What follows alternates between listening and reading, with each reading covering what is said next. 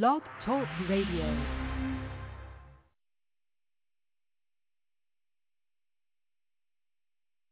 And I know a lot of people misunderstood it, so I want you to be able to say it. I think it was Details Magazine. You used the word God, and that's what messed everybody up. But you said something to the effect you were a self-made God. Explain it.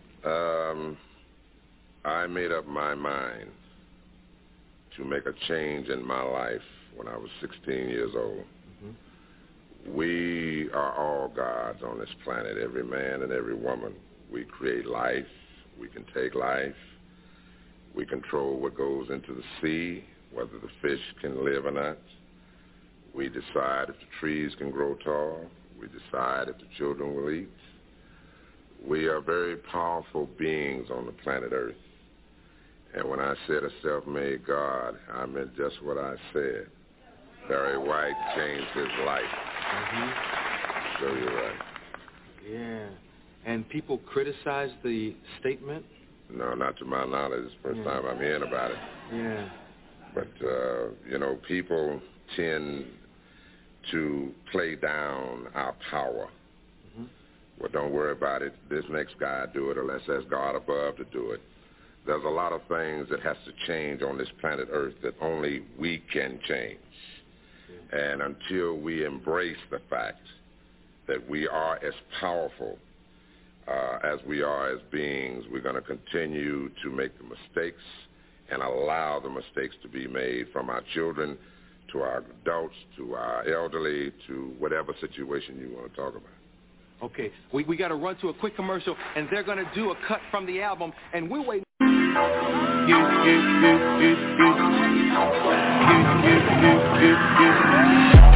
Let my money fast and go fast like a Lambo. I be jumping out the stage, jumping, crowd better save us. I can't believe we made it. This is what we thankful. I can't believe we made it. This is different. I ain't ever seen the crowd going ape shit. Give me my check, put some respect on my check. Pay me in equity, watch me reverse out of dick. He got a bad bitch, we live in lavish. I got expensive fabric, I got expensive habits. He wanna go away, he like to roll away. He wanna be with me, he wanna give me that vitamin D. Ice ornament, ice style ornament. You ain't on it, don't think they own it. Bottom of jet, shut down collect. Philippe Patek, get off my dick. Give me the ball, take a top shift. Call my girls and put them all on a spaceship. Hang one night when young say I'll make you famous. Have you ever seen the stage going ape shit? Get my money fast and go fast like my Lambo. Jumping off the stage, jumping, crowd better save us. I can't believe we made it. This is what we thankful for. I can't believe we made it. This is different. I ain't never seen a crowd going ape shit. I'm a gorilla in the fucking coop, finna pull up in the zoo. I'm like Chief Keef, meet Rafiki, who been Lion King to you. Pocket watch it like kangaroos. Tell these clowns we ain't amused. Man, the clips for that monkey business. 4-5 got change for you. Motorcades when we came through. Presidential with the planes too. When better get you with the residential. Undefeated with the cane too. I said no to the Super Bowl. You need me, I don't need you. Every night we in the end zone. Tell the NFL we in stadium too. Last night was a fucking zoo. Stage diving in a pool of people ran through Liverpool like a fucking beetle. Smoking Gorilla Glue like it's fucking legal. Tell the Grammys, fuck that O for 8 shit. Have you ever seen a crowd going ape shit? Get my money fast and go fast like my Lambo. Jumping off the stage, jumping, crowd better save us. I can't believe we made it. This is what we thankful for. I can't believe we made it. This is different. I ain't never seen a crowd going ape shit. Haters in danger, whole lot of gangin', 35 chains. I don't give a damn about the fame. GA planes, Alexander Wayne. She a thought that you claim. Can be typing my range. And I'm popping my bitches, I'm popping. We go to the dealer and top it off. This is my favorite alcohol. Got me so lit, I need Tylenol. All of my people are free, I'm on. I finna with one to see the stars. Sending the missiles off.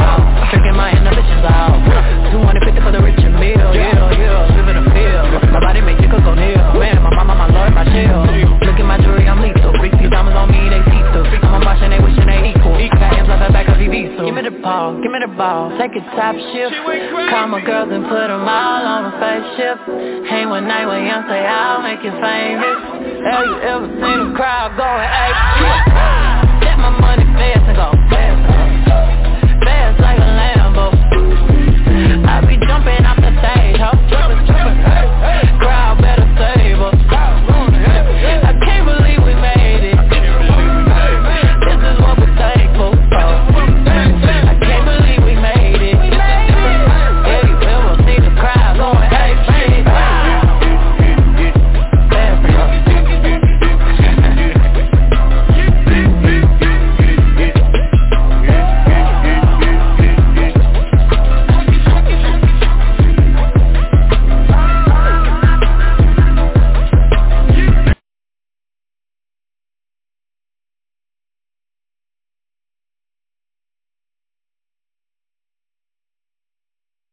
We are vibrational beings. You know, we're not just flesh and blood.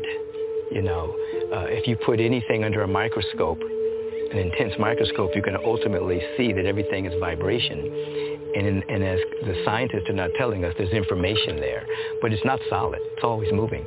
So we're vibrational beings. And when we lift our vibration to what we want to experience, it happens first on a vibratory level, and then it shows up and manifests in our life. So people who are holding on to rancor, animosity, they're slowing down their vibration. Okay. Another way of saying is you cannot have what you're not willing to become vibrationally. If you do get it, you'll lose it.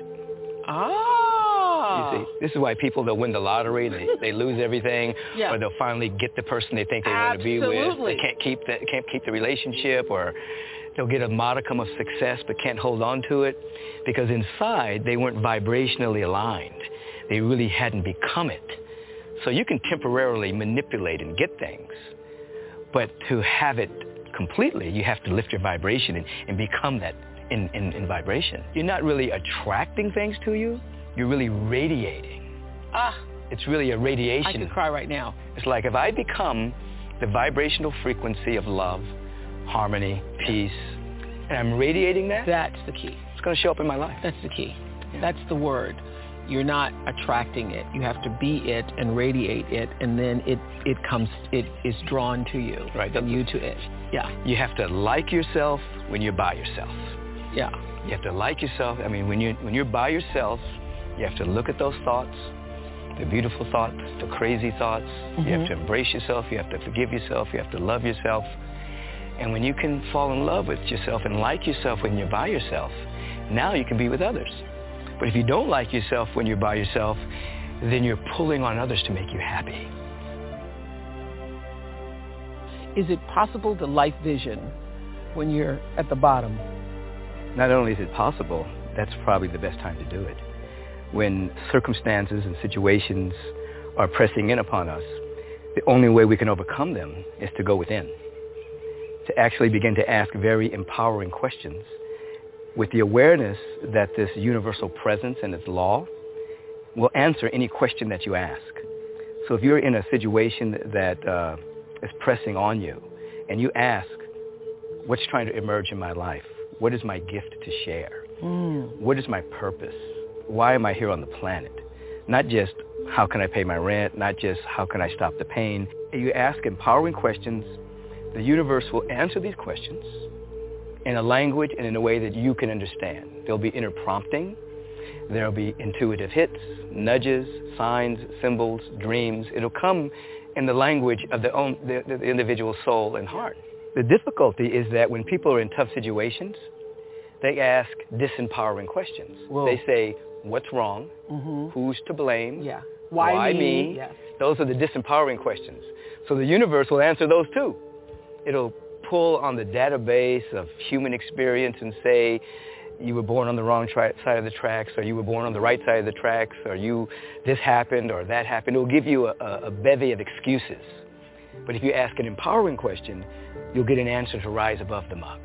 So it's all about the question, the sincerity of the question, and then the ability and the willingness to really listen, to really be available. That's where the juice is. And that is available to every human being. whether an individual is in prison, whether an individual is imprisoned by circumstance, imprisoned in their own mind about an event that happened in their past. It doesn't matter. Once you ask with sincerity, the universe will answer. That's the way it operates. It goes back to asking the question. Yeah. But it also goes back to understanding that the presence of God has never made a mistake, doesn't do do-overs, and doesn't repeat itself. Yeah. Therefore, each of us are unique expressions of the infinite. The way the infinite gets to express its infinite nature is through its uniqueness. Yeah. Therefore, I have a mandate to discover myself, find out who and what I am, what my purpose is, and to express it.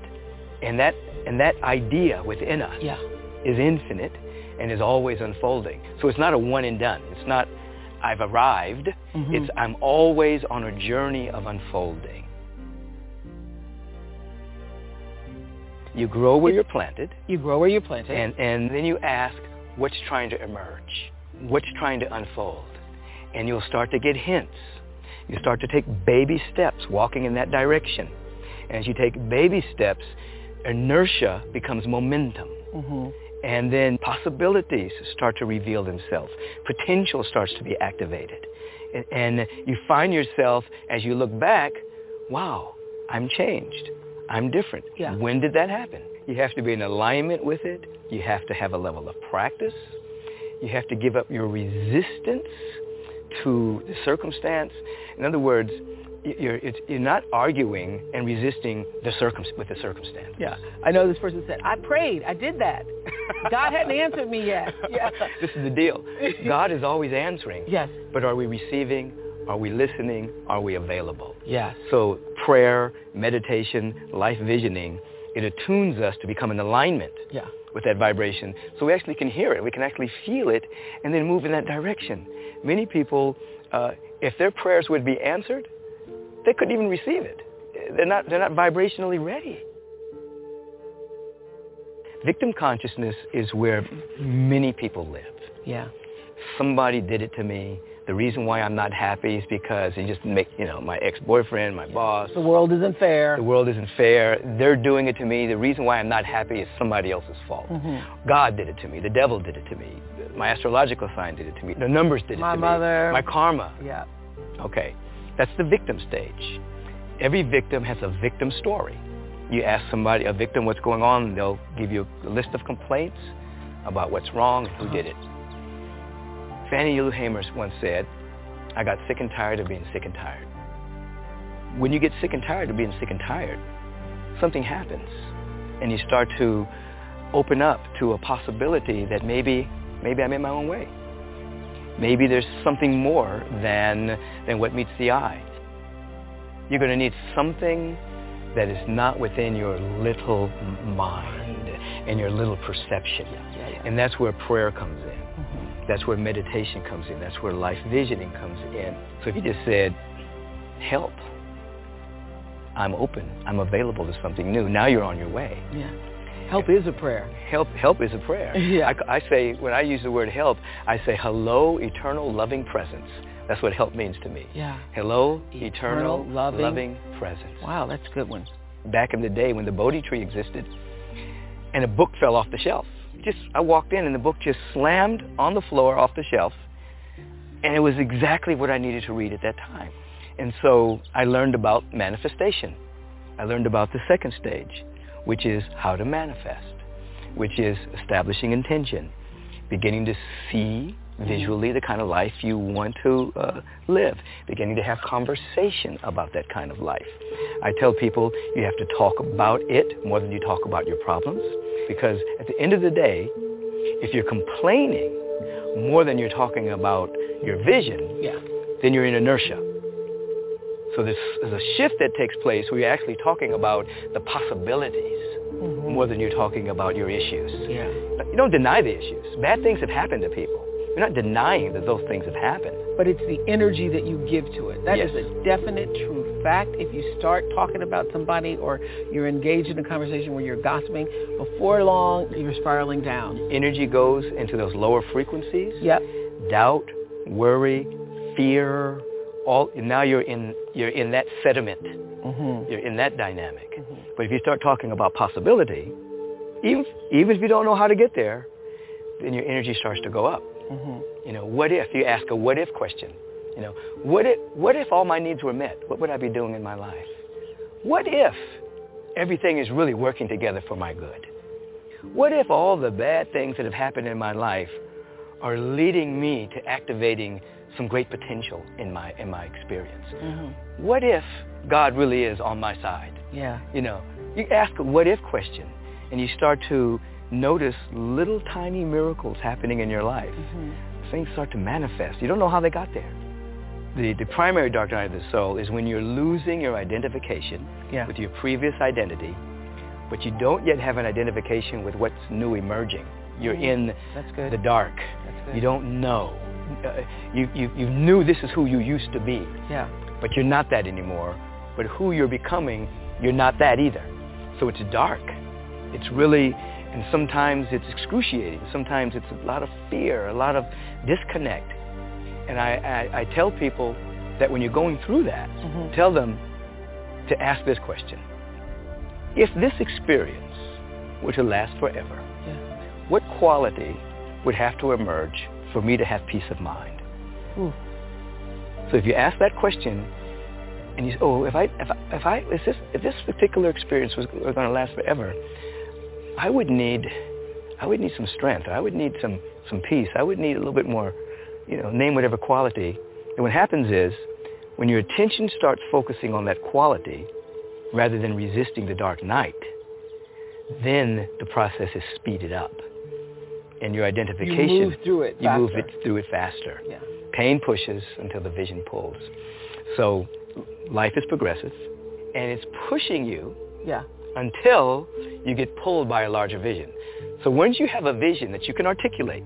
Okay, so pain pushes you, so it's hard, it's harder, and it's trying to force you into having a vision that's bigger than the pain.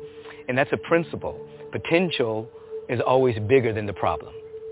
Potential is always bigger than the problem. Your potential is infinite and is always bigger than whatever problem you're going through. You begin to have a vision about the possibility. Mm-hmm. You start to be pulled by it.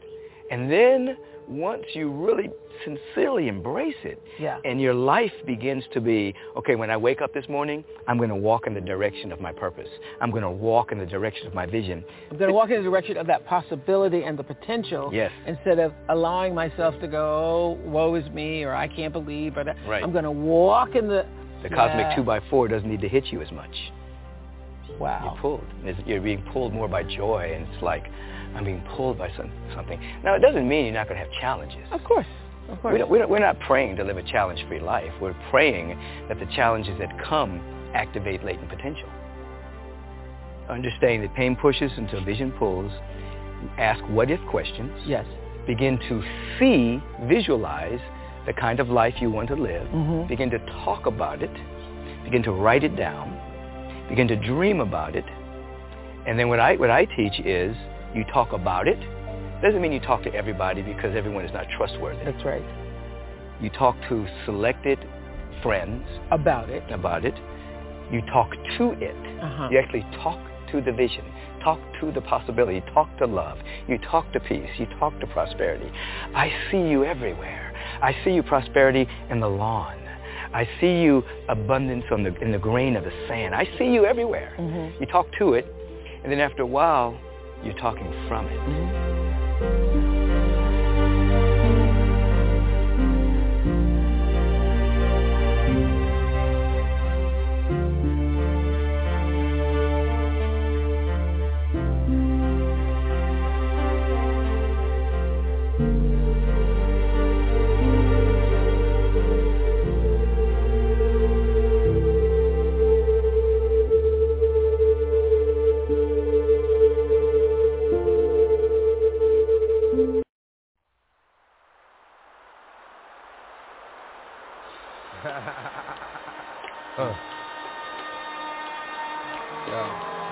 Shit. Yeah. Life shit is like, bump the fuck out, son. For real. See, to live, it's a suffer. To survive, well, that's to find meaning in the suffering. Hey yo, I'm slipping, I'm falling, I can't get up. Hey yo, I'm slipping, I'm falling, I can't get up. Hey yo, I'm slipping, I'm falling, I got to get up. Get back on my feet so I can tear shit up. Hey yo, I'm slipping, I'm falling, I can't get up. Hey yo, I'm slipping, I'm falling, I can't get up. Hey yo, I'm slipping, I'm falling, I got to get up. Get back on my feet so I can tear shit up. I've been through mad different phases, like mazes, to find my way. And now I know that happy days are not far away. If I'm strong enough, I'll live long enough to see my kids doing something more constructive with their time than biz. I know because I've been there, now I'm in there. Sit back and look at what it took for me to get there. First came the bullshit, the drama with my mama. She got on some fly shit, so I split and said that I'ma be that seed that doesn't need much to succeed. Strapped with mad greed, a heart that doesn't bleed. I'm ready for the world, or at least I thought I was. Bagging niggas when I caught a buzz. I'm thinking about how short I was. Going too fast, it wouldn't last, but yo, I couldn't tell. Group homes and institutions, prepare my ass for jail. They put me in a situation forcing me to be a man when I was just learning to stand without a helping hand. Damn, wasn't my fault, something I did to make a father leave his first kid at 7 doing my first bid. Back on the scene at 14 with a scheme to get more green than I'd ever seen in the dream. And by all means, I will be living high off the hog. And I never gave a fuck about much but my dog. That's the only motherfucker I'd head off in my last. Just another little nigga headed nowhere fast. Hey yo, I'm slipping, I'm falling, I can't get up. Hey yo, I'm slipping, I'm falling, I can't get up. Hey yo, I'm slipping, I'm falling, I got to get up. Get back on my feet so I can tear shit up. Hey yo, I'm slipping, I'm falling, I can't get up. Hey yo, I'm slipping, I'm falling, I can't get up. Hey yo, I'm slipping, I'm falling, I got to get up. Get back on my feet so I can tear shit up. That ain't the half. Shit gets worse as I get older.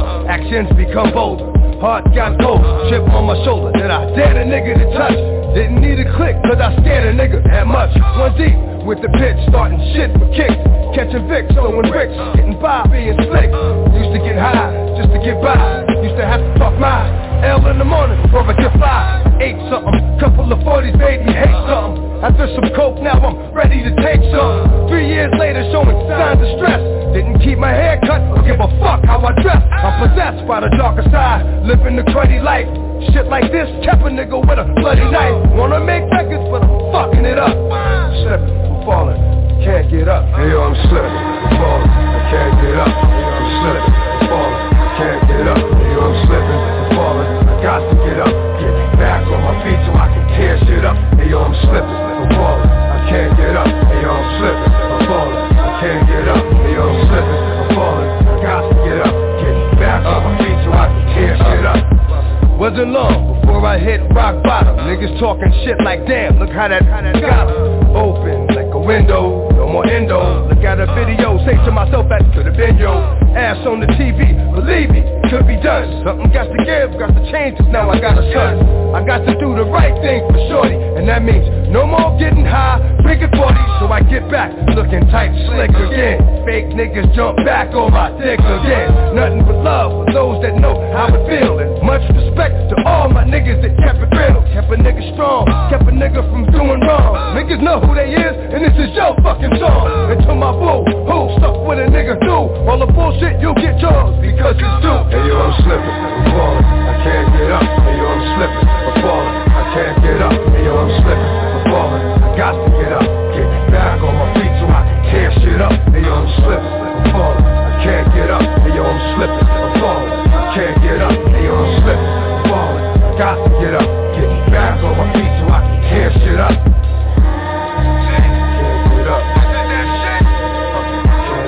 Don't touch that dial. We'll be right back after these messages on Evolution Radio.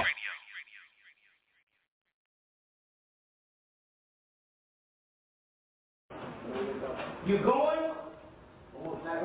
On this, but I want to ask you here because I think this is a question that comes up a lot, especially when it comes to talking about the soul and what role the actual soul plays with us. You know, we have the mind, the body, and some would say the soul, and the connection that it plays in our transformation as becoming gods and goddesses walking on this earth. What is that connection between the soul, and what do we need that for in our transformation? The soul is all there really is. Everything else is a projection of the soul. And this particular soul, when it starts to wake itself up, which is a sun, S-U-N-S-O-N. Right. You see what I'm saying? Or a star. Every man, every woman is a star. Whenever it starts to wake itself up, it does various things. Some souls are still asleep. So therefore, in place of it, the ego exists and supposes itself to be the individual. That's most people. But then when the soul starts to wake up, it starts to send signals to the consciousness to remember itself. So you start reading, you start studying, and you start, going into this particular consciousness. Now, there's several distractions in there because when the soul is trying to do it, the ego is still involved, and it's a hard process because you can get distracted again, which means the ego can go, hey, this soul is waking up, but I still love it. I want to exist. So what I'm going to do, I'm going to take a part of this knowledge that ultimately will wake this soul up, and I'm going to have this person get locked in one of the areas of the knowledge. And it will suppose itself it's being knowledge, but because it is locked into one area, that's nothing but a form of ego. That's why they say master nothing. So the story goes in the Holy Grail, they got a knight called Parzival. Parzival is a knight that was raised in the country by his mother. His father was a knight. The father gets killed. The mother says, it's a horror story, basically. The father was a knight. The father gets killed. The mother said, I don't want him to be no knight. So she raises him way in the woods. And he plays with nature and everything. And so one day, he's out there in the woods, and he sees a shining knight in a silver shining suit. And he said, oh, my God, that's God. So he runs and tells his mom, mama, say, Mom, I want to be a knight. And she almost faints. But she knows he's getting to be 18 now, and she can't hold him forever. So she has one of these plans. She takes him and sews him up a court jester's uniform and says, this is the uniform of a knight. So her plan is when he comes there looking like a clown at King Arthur's court, they will laugh him out of the court and he will run back home and never want to be a knight again. So he rides off to King Arthur's court. As soon as he rides off, she falls off dead. And the reason why she falls out dead because when you're on this bridge, if you try to go backwards, you fall. You can never go backwards. You can never go home. So what happens here is he gets to the court, knight's court, and they are laughing at him with this court jester in such a ridiculous outfit till it gets the ear of King Arthur. Thus, he's able to go into, it works the opposite. He's able to go right in front of King Arthur because of this funny outfit. And later on, he ends up becoming a knight, but this is the key. All of the knights were proficient and masters, but they were always masters at one discipline. Right. Which means that you're still locked in a box. Whereas Parzival, because he was not raised into knighthood and came from humble origins, he was able to get the Holy Grail when the other ones were not able to get the Holy Grail. The Holy Grail is, i.e., his own soul, and rise to the God level. That's what the mystery is. He is able to get the Holy Grail for the simple fact that by him not mastering the discipline, he was able to ride through all of the disciplines. You see what I'm saying? And get his own soul. So mastering, you master something, but if you master one section, you're only inflating your ego. By him being the divine fool, which is the tarot card, is called the fool. And it is the only tarot card that can be used throughout the entire deck. It masters all. So that's what the humility is. So in so many words, you have to trick the ego to keep letting you go. So to give you an example, back in 98, I produced my dark side lectures and started explaining all this stuff based on the dark side. Right. Now, I became famous with it, but I could have used it as a theology and say, that's what I'm an expert at, and that's all I'm going to do. Right. And I would have got stuck. Hell, I'm talking about fucking archangels now in the relationship. So you never get stuck. You never turn anything into a theology. And that is the reason why most of these systems that people initiate in, they're never going to work. because they are only a fragment of something, and ultimately the ego can latch on to that. So in so many words, the soul sends this particular information so it can get to know itself, so it can remember who it is. You see what I'm saying? But the ego is there for distraction. But the soul is all there really is. And it's an entire maze between the soul and you. And you. And so what you have to ultimately do is to surrender and give up and say, I don't exist. So what I had to do is I had to get rid of Bobby Hemmings. Right. You see, and all that was dear to me. You see. That way you can eliminate the possibility of the ego latching on. Bobby Hemmings ain't around now for the ego to latch on. You see what I'm saying? I ain't got no goddamn scruples. None. No scruples whatsoever. You see what I'm saying? Right. You know. I did it again, niggas. Fucked up, right? I know. I know what y'all niggas asking yourself. You gonna ever fall off? No. A lot of speculation on the monies I've made, honeys I've slayed. How is he for real? Is that nigga really paid? Hustlers I've met or dealt with direct. Is it true he stayed in beef and slept with a tech? What's the position you hold? Can you really match a triple platinum artist buck by buck, but only a single going gold? Rockefeller shit fold, and you left out in the cold. Is it back to charging motherfuckers 11 for a O? For the millionth time asking me questions like Wendy Williams harassing me. They get upset when I catch feelings. Can I get a minute to breathe? And in that minute you leave while I'm looking at my road, ice spinning on my sleeve. Nice watch. Do you really have a spot like you said in front of foe? And if so, what block? What you doing in LA with Filipinos and essays, Latinos and Chevys down by Pico with Federico? I answer all y'all questions, but then y'all got to go. Now the question I ask you is how bad you wanna know. Black. How we do? What? How we do? 98 Primo remix, and ain't nothing different. I don't know what the hell niggas been sniffing. Jigger still dipping, chrome on the whips and 4 days out the week, find me in the kitchen, still in the game, nigga, hooked like glue. Poppy gave me one pie, but it cooked like two. I'm a crook like you. Cats around my way was buying brand new whips and shit. What could I do, knowing I'm supposed to style? I'm the hustler's poster child. Rock lizards and crocodile, live ironic and whatnot. Put all that ice on the face of a watch just to make it hot. Now you see me on them stages, rocks in the air looking like blue lasers. Never fool gazes, act cool rages. I smack them with the 2 aces, Mac double one. Nigga, I'm troublesome. All I got for chicks, hard dick and bubble gum. Flip bricks like Fred Barney Rubble in them. It's the Rockefeller clique, what's fucking with them? Not a damn thing, nigga, we doing our damn thing. Black. How we do? Come on. Sounds so beautiful, don't you agree, ladies and gentlemen? Ha. Well, they call me J-Ho because the flow is religious. Never since I was 16, I was holding digits. I'm seeing the industry clearer, as if I had coke in the trunk and cops in the rear mirror. I slow flows y'all to death, so y'all hoes know who's best.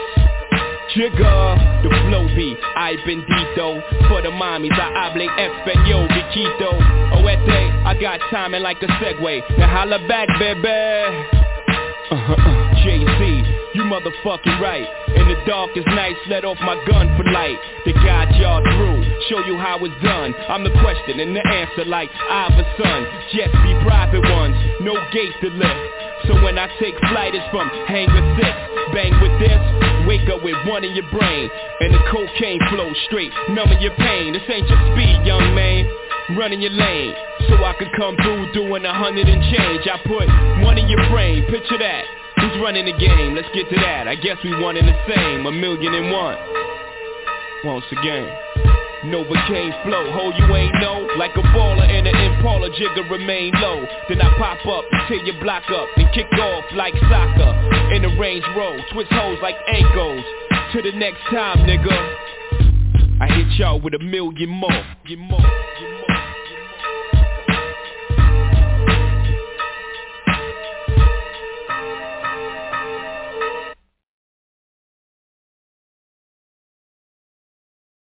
Hello? Okay, good. So as the chemicals of emotion wane, the cells will go into a period of chemical withdrawal. This will stimulate the brain to produce more molecules of emotion, and the cells will carry out the corresponding behavior to concentrate the chemicals in the tissues. This is known as emotionalism, which creates drama. No, I'm serious. You have to understand that drama is a biological created activity because the chemistry of that emotion is dwindling in that person's body. And so therefore, to keep that chemistry at the level that it's used to, it will stimulate the person to create drama. So you have to understand this is a self-imposed chemical addiction to one's own emotions. And if that means that they are sabotaging things to solve this chemical imbalance in the body, they will do that. If it means that they have to create disharmony or create havoc, etc., it will happen over and over and over again. So these people don't need enablers that continuously support them through their high drama. They need to actually be treated and put into withdrawal and consult about how to be able to separate their sensations from a thought so they do not continuously create this chemistry. So you have to understand this is a serious problem because what I have observed about us as African Americans is that we have difficulty staying focused and participatory in an event because we allow our emotions, and now we've created these emotions because we have judged someone else's speech or someone else's behavior to allow us to abandon the goal or the project over and over and over again. So I used to find it very interesting because Caucasians will make it very clear to each other, I really do not like you. However, if they are very clear that they need that person's skill or talent, that is inconsequential, and I will meet you tomorrow morning at 9 o'clock so we can get busy on this project. And at 5 o'clock, don't speak to me again. So I've heard us rationalize that, oh, that's hypocritical and just a whole bunch of other stuff, and how can they do that, and they shouldn't speak, and look at what they did. A whole bunch of chemical poisons and toxins that you have created in your mind. Because when the mind understands that we need certain skills and talents to be able to get a project done, we're not interested in how they look, what they say, what they may be doing, etc. We're interested, can they execute this particular activity to the extent that I'm going to get one step closer to the goal. And if the mind understands that, a healthy mind will ignore the rest of the activities and stay focused on the goal. This is critical. I mean, I have seen us talk about we're not speaking and whatever else, etc., and nothing gets done. Nothing. Over and over and over again. Because we are emotional addicts. We are not in control at all of our bodies. It is our emotions that are driving us. And so therefore we have abandoned the project. Years go by, the same foolishness and nonsense, and we wonder why, what happened. And somebody else that didn't do whatever they're supposed to do. No, it was you who would not control your mind and stay focused. You're listening to Evolution Radio. Visit MakeMoreCommerce.com for more remedies with Joey L., where remedy meets preparation.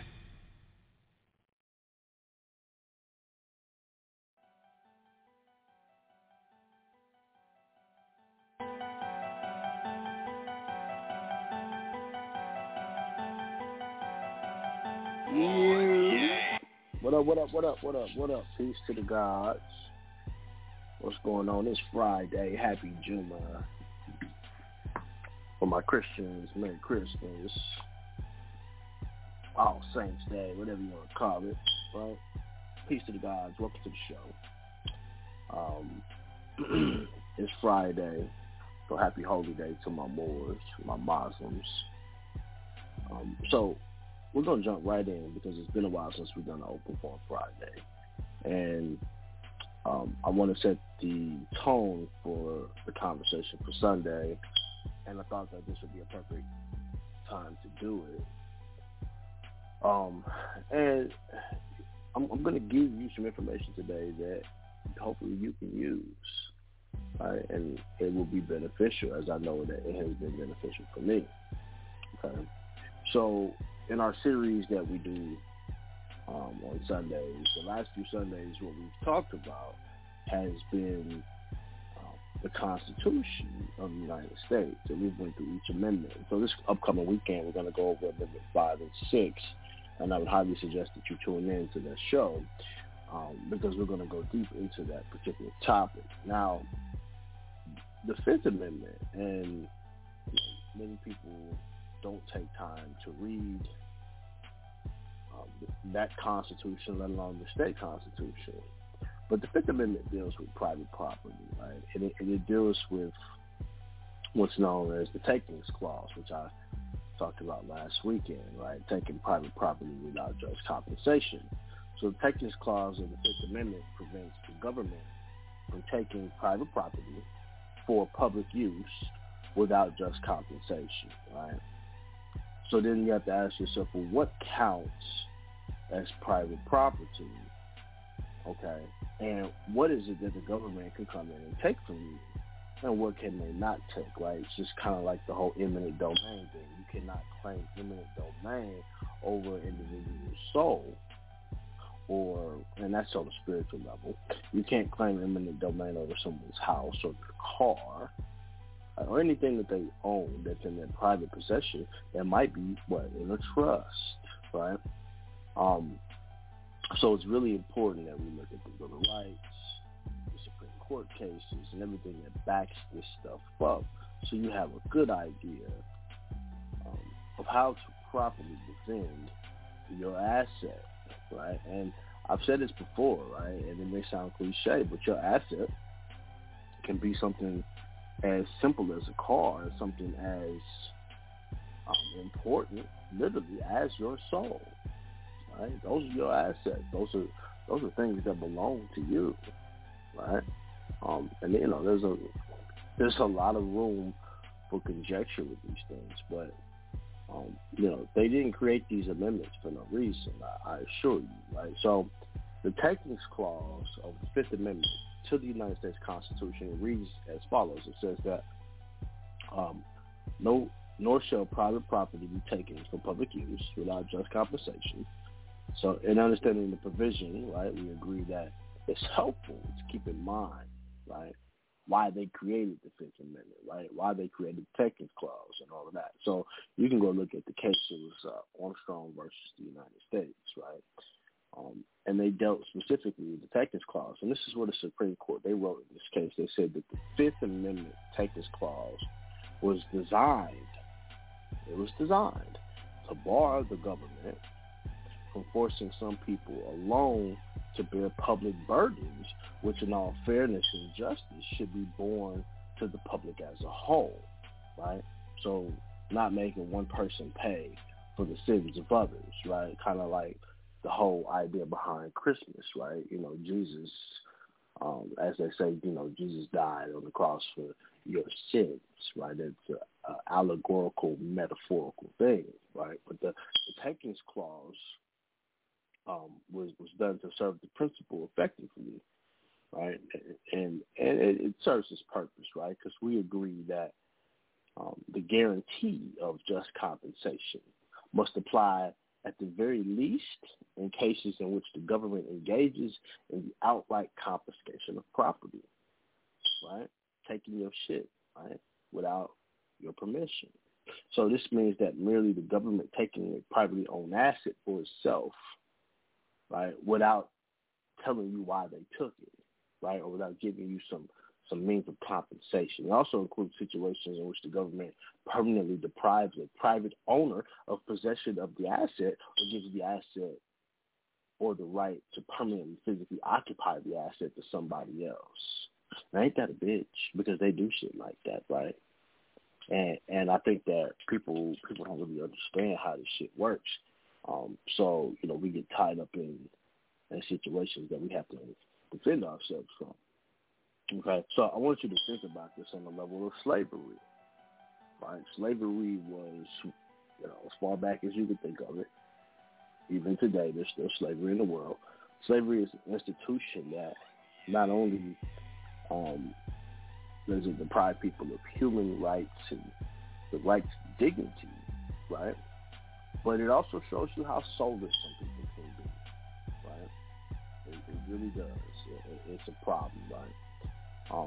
But I want you to think about slavery, and I want you to think about this in the terms of what was going on in the 1800s during the American Civil War. And I'm bringing this up for a reason, because everybody thinks that the Emancipation Proclamation freed the slaves. And in fact, it did not. It gave the human chattel over to the federal government. Okay, so the Confiscation Act of 1861. This is really important. It was an act of Congress, and it was done during the early months of the war. And this was done permitting court proceedings for the confiscation of any property being used to support the Confederate independence effort, including slaves. Right, and I've said this to y'all over and over that the Civil War never really ended. Right, the states have always technically been in some type of perpetual state of war with the United States. Right, exactly. Emancipation has nothing to do with so-called freedom. Right, and when we talk about a allodial title, right, deed, right, the actual deed to yourself, right, it starts with the birth certificate. It's where it starts at and ends at, right. But anyways, the Confiscation Act was an act of Congress. It was done in the early months of the Civil War, and it permitted proceedings for the confiscation of property being used to support the Confederate. You have to remember at this time, too, that they considered so-called black people to be 3/5 human beings, right? And so not many people were able to use the Constitution, right? So the bill passed the House of Representatives. It had a 60-48, and in the Senate a 24-11 vote. So Abraham Lincoln, he was very reluctant to sign the act. Right? He actually felt that in light of the Confederacy's battles and their victories that they had, that the bill wouldn't have any practical effect. And as you can see, it really didn't. Right?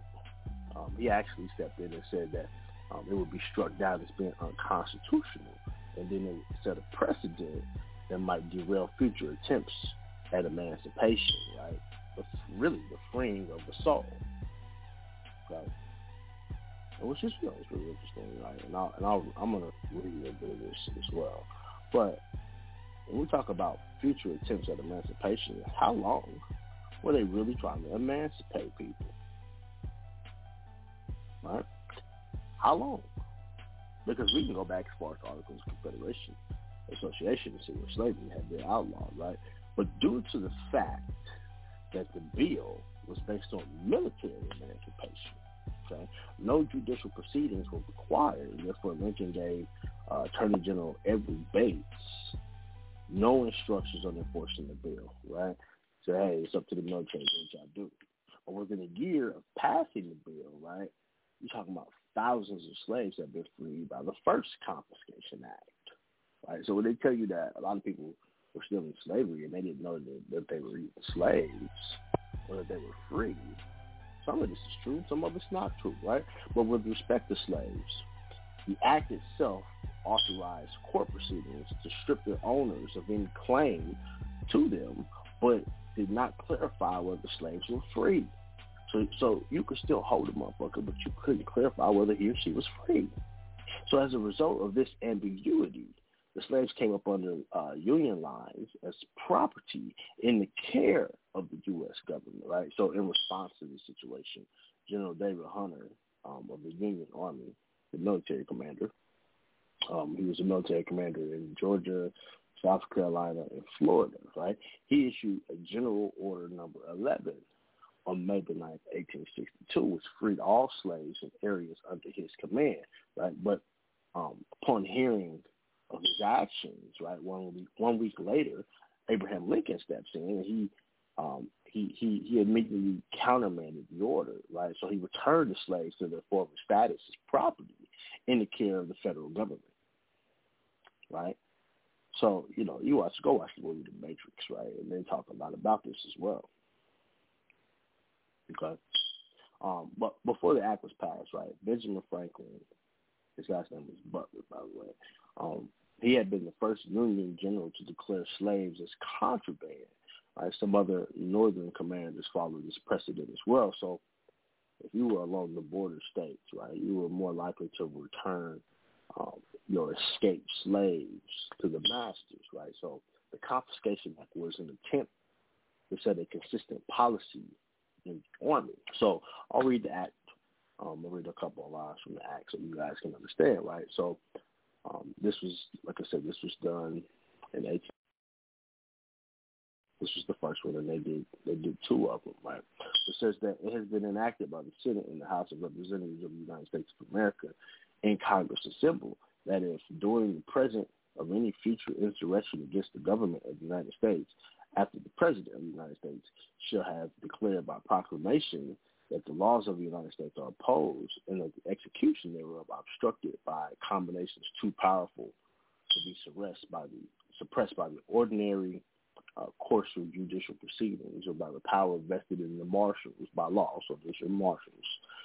Any person or persons, his or her, their agents, their attorneys or employees shall purchase or acquire, special sell or give any property whatsoever of any kind or description with the intent to use or employ the same or suffer the same to be used or employed, right? So whether it was aiding, abetting, promoting, anything that had to do with insurrection or resistance, right, to the slave laws, any person that engaged in this, or any person or persons, right, being the owner or owners of the property, shall knowingly use or employ or consent to the use or employment of the same aforesaid all such property. All right, so that's that, right? There's a lot of jargon there. All right, Section 2. It says, and be it further enacted that such prizes and captures shall be condemned in the district or the circuit court of the United States having jurisdiction of the amount or an admiralty, okay, in any district in which the same may be seized or into which they have taken the proceedings first instituted. Now, check this out, right, because this is really interesting because we talk about jurisdiction, right, different courts and the prizes. You go back and look at the treaties, right, and it tells you as far back as the Treaty of Marrakesh, right, that any prize of war was to be released, right, so they were supposed to release people a long time ago, right, they just did not, all right. Section 3, be it further enacted that the Attorney General or any district court or district attorney of the United States in which said property may be at the time instituted the proceedings of condemnation in any such cases shall be wholly for the benefit of the United States, or any person may file an information with an attorney in which the case proceedings shall be for the use of the informer in the United States equal parts. Okay, so don't think that the United States didn't have their hand in slavery still, right? They was transferring ownership. Okay, and be it further enacted that whenever hereafter, this is section 4. Be it further enacted that whenever hereafter during the present insurrection against the government of the United States, any person claiming to be held to labor services under the law of any state shall be required or permitted by the person to whom such labor or services claim to be due, or by the lawful agent of such persons to take up arms against the United States, or shall be required or permitted by the person to whom such labor or services claim to be due, or his lawful agent to work or to be employed in or upon a fort, a navy yard, a dock, a armory, a ship service, an entrenchment, or any military or naval service whatsoever, okay, against the government and lawful authority of the United States. Then, in every such case, the person to whom such labor or services claim to be due shall forfeit his claim in such a labor, right? So they had to forfeit their claim, right? Now, any law of the state or the United States to the contrary withstand. Now, whenever thereafter the person claiming such labor or services shall seek to enforce his claim, there shall be full and sufficient answer to such claim if the person whoever service or labor is claimed have been employed in hostile service against the government of the United States, contrary to the provisions of this act. Now, let me just make it clear, because it's not that clear, and this is why they had to do a second act, right? Part of the reason why they went back and they did a second act was because of the fact that it was not clear, number one, on how people were made free. Okay? Then you have to think about the fact that they're telling you in Section 4 that you had a right to redress for your grievances. Right? But they didn't really explain that too well either. Right? Because what they said was labor or service. But we know that labor or service deals directly with slavery. Right? So in 1862, they did an act prohibiting the return of slaves. Right? And this law was passed by the United States Congress during the American Civil War, which forbid all officers or persons in the military or the naval service to return escaped slaves to their owners with the aid or the use of forces under their respective command. So they was taking people from the Confederates. They was trying to free them, but then they was holding. And then they would have people in the military who would be paid under the table, take their ass right back to slavery. Ain't that some shit?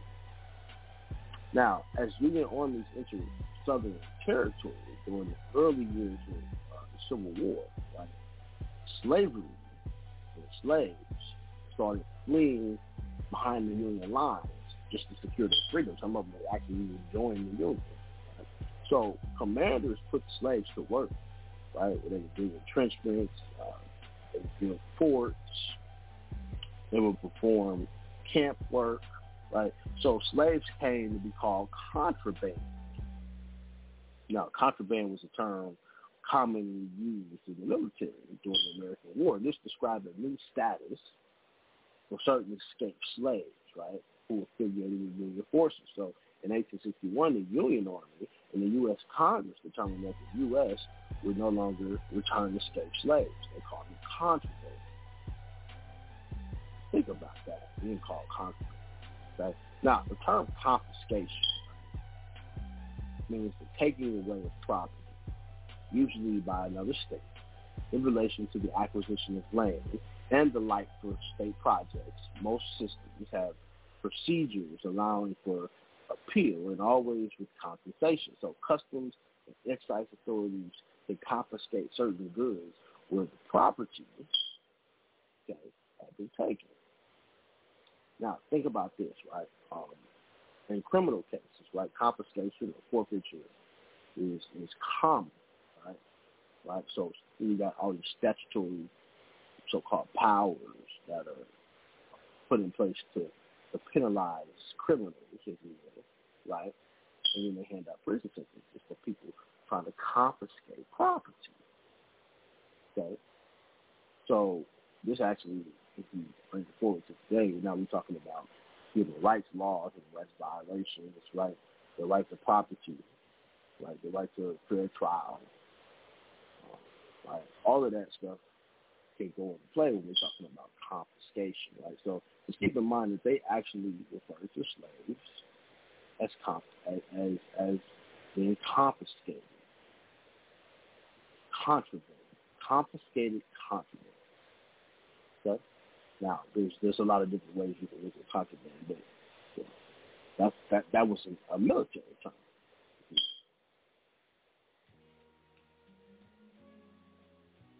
Yeah, be wise as serpents, you're right. The most efficient slave is the one that don't know he's a slave. They make you, forced labor. Hey, involuntary servitude. They make you a slave. You don't even know that you're enslaved. That's what liberty is really about, right? I mean, this is real shit, right? And these people, they continue even today to do slave trading, and they do human trafficking, right? Because the slave trade is a stock, right? It's a short title, stock. Right? It's in the United States, they said a slave trade, right? So you can look at the Slave Trade Act. The Slave Trade Act, though, is really heavy. You can go back as far as 1788. Okay? There was the Slave Trade Act back then. That was done in the United Kingdom. All right? And you can, if you want to go back to the Slave Trade Act in 1794, this law was passed by the Congress that prohibited Americans from engaging in international slave trade. And it was signed into law by George Washington on March 22nd, 1794. This was the first anti-slavery trade act. When I say treaty, it was the first act that was signed by Congress. So in 1800, Congress stated that they came together again, right, to raise the fines, right, and then they would award the informants the entire value of any ship that was seized, as well as additional prohibitions on American investments. Let me tell you something. These motherfuckers will try to take your car and seize it as their property. That's how real this shit is, right? That's how ill they are and the type of shit that they do, right? But so the bill itself, the Slave Trade Act, it was introduced by the Third Congress on December 2nd, 1793. So this bill was passed March 22nd, 1794 with the title, an act to prohibit carrying on the slave trade from the United States to any foreign place or country. Okay? So, once again, we go back to forfeiture. This even deals with trying to return slaves to Cuba and Africa, right? So, they was doing this for two benefits. Number one, for they wouldn't use the property. They got over it. Right? Now, I came over here to my property. It's my property. What we talking about here? It's a deep history, a deep-rooted history of slavery, right, in this country, unfortunately. And even we don't even have to call it that. We can call it human trafficking. Right? There's a deeply rooted history of this stuff, and you have to ask yourself what side of that line do you fall for? Because a lot of people are refugees. They've been human trafficked and ain't even realize it, and they never even left nowhere. Right? They do it through paperwork, secret paperwork. Right? People's families be trying to do that shit to them. That shit is ill, but it's something that we have to look at and know how to defend ourselves from. Right? And so, as much as we tell people only use state constitutions, I'm going to tell you need to use a federal constitution as well to keep getting people in check, not necessarily for yourself, right? The Bill of Rights are put in place for that. Okay? You have treaties for that, right? They have treaties where they're not supposed to fuck with Moors. Okay? But what happens when you claim to be a Moor and then they try to say, oh, well, he's from Africa. Let's send him back to Africa because he wants to be a Moor. Because I have witnessed this happen, right, where they try to use that against you. So then you have to use what that birth certificate allows you to use, which is the great Constitution. Right? That's what we talk about today, right? And like I said, Sunday we will continue to touch on this topic because it is such a deep topic when we talk about these things. The power of eminent domain is pretty deep, right? So we'll take a quick break. We'll come right back, and I'll give you a little bit more information, and then we'll get out of here. All right. Happy Friday, man. It's Juma, right? Some people would say that it's Christmas Eve. Either way, happy Friday. We'll be right back.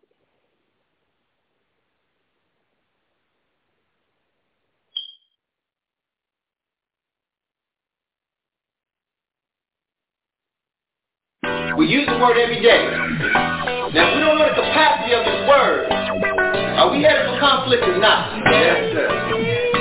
Because we did not break down the capacity of a saying what? Brothers and sisters, this is why we hung up the conscience. We've been taught wrong. Find a room to lock yourself in and close the door. It's some heavy concepts that we gotta explore. We gotta strip the word down, rugged and raw. The rhetoric of Martin King just ain't around no more. The Bowie ain't here, James Baldwin either. They all were leaders, but they ain't helped me get this Porsche two-seater. A lawyer left the hood, he never looked back. To be a Fortune 500 CEO, it took rap. So what if my pants sag with my hat turned back? The same swag got our merchandise flying off the rack. Marketing companies is hiring blacks. Fresh hip-hop lingo for your campaign ads. Controversies around, who could say it and win? Some niggas are full-time, some playing pretend. So fuck that, no apologies on the issue. If it offends you, it's mental, it's that simple. Trying to erase me from y'all memory. Too late, I'm engraved in history. I'm here, my niggas. My name is Tweet like Vivi. Make sure y'all never forget me. Y'all give me life. Y'all use my name so reckless. Whether to be accepted or disrespected. And I love it. Especially when it's good and public. And I'm the subject. Y'all my niggas. Yo, I was thinking a little bit. What would it take to authenticate my nigga-ness? All ridiculous. 26 inches when I call up the dealership. Oh, that's some nigga shit. We only out for our own benefit. We having too many kids. We Claudines, welfare recipients. The infamous free clinics is the sickest shit. Make me think what the hell they clean they syringes with. Everybody bleeding, the cops are the demons. Courtrooms full of goons, jail buses leaning. Handcuffs squeezed too tight on you flight. If you fight, they just give in. People used to do sit-ins. They got Nigeria and Niger, two different countries. Somehow Niger turned a nigga and shit got ugly. The problem is we started thinking like the colonists. To know what Drew Ali started dropping that consciousness. Trying to erase me from y'all memory. Too late, I'm engraved in history. I'm here, my niggas. My name is Tweet like Vivi. Make sure y'all never forget me. Y'all give me life. Y'all use my name so reckless. Whether to be accepted or disrespected. And I love it. Especially when it's good and public. And I'm the subject. My father was not a banker, neither was my neighbor. When it came to getting paper, who the hell was gonna train us? Oppression couldn't escape us through the ages. We changed the basis of derogatory phrases. And I'd say it's quite amazing. The use of ghetto terms developed our own language. No matter where it came from, it's celebrated. Now people are mad if they ain't one. Every word we use, it has a capacity. And if you don't understand the words you're using and understand the capacity of it, you are using words that is creating a destiny for you that you don't even know or even conscious of.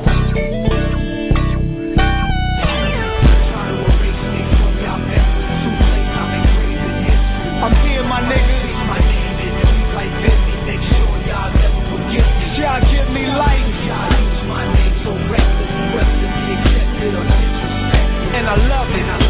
Especially when it's good and public. And I'm the subject. Trying to erase me from y'all memory. Too late, I'm engraved in history. My name is Tweet like Vivi. Make sure y'all never forget me. Y'all use my name so reckless. Whether to be accepted or disrespected. And I love it. Especially when it's good and public. And I'm the subject. Y'all my niggas.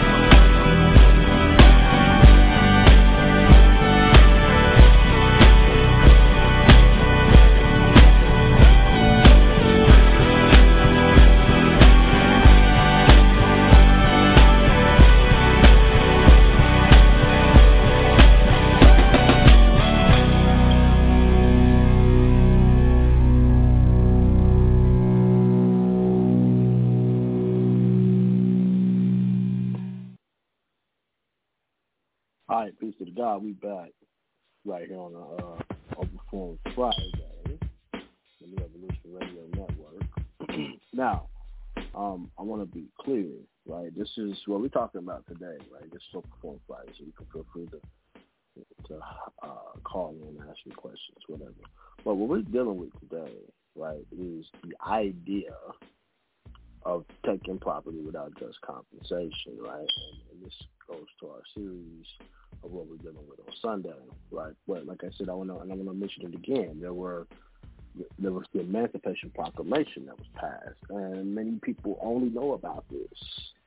People don't go back far enough in history, right? But you can look at the first Confiscation Act and the second Confiscation Act that was passed in 1862. One was passed in 1861, the other one passed in 1862. Right? But it stated that any Confederate official, military or civilian, who did not surrender within 60 days of the act's passage would have their slaves free in criminal proceedings. However, this act was only applicable to Confederate areas that had already been occupied by the Union Army. Okay, so the U.S. President Abraham Lincoln opposed these acts, believing that they would push the border states forward towards siding with the Confederacy. He nonetheless signed them to make them the law.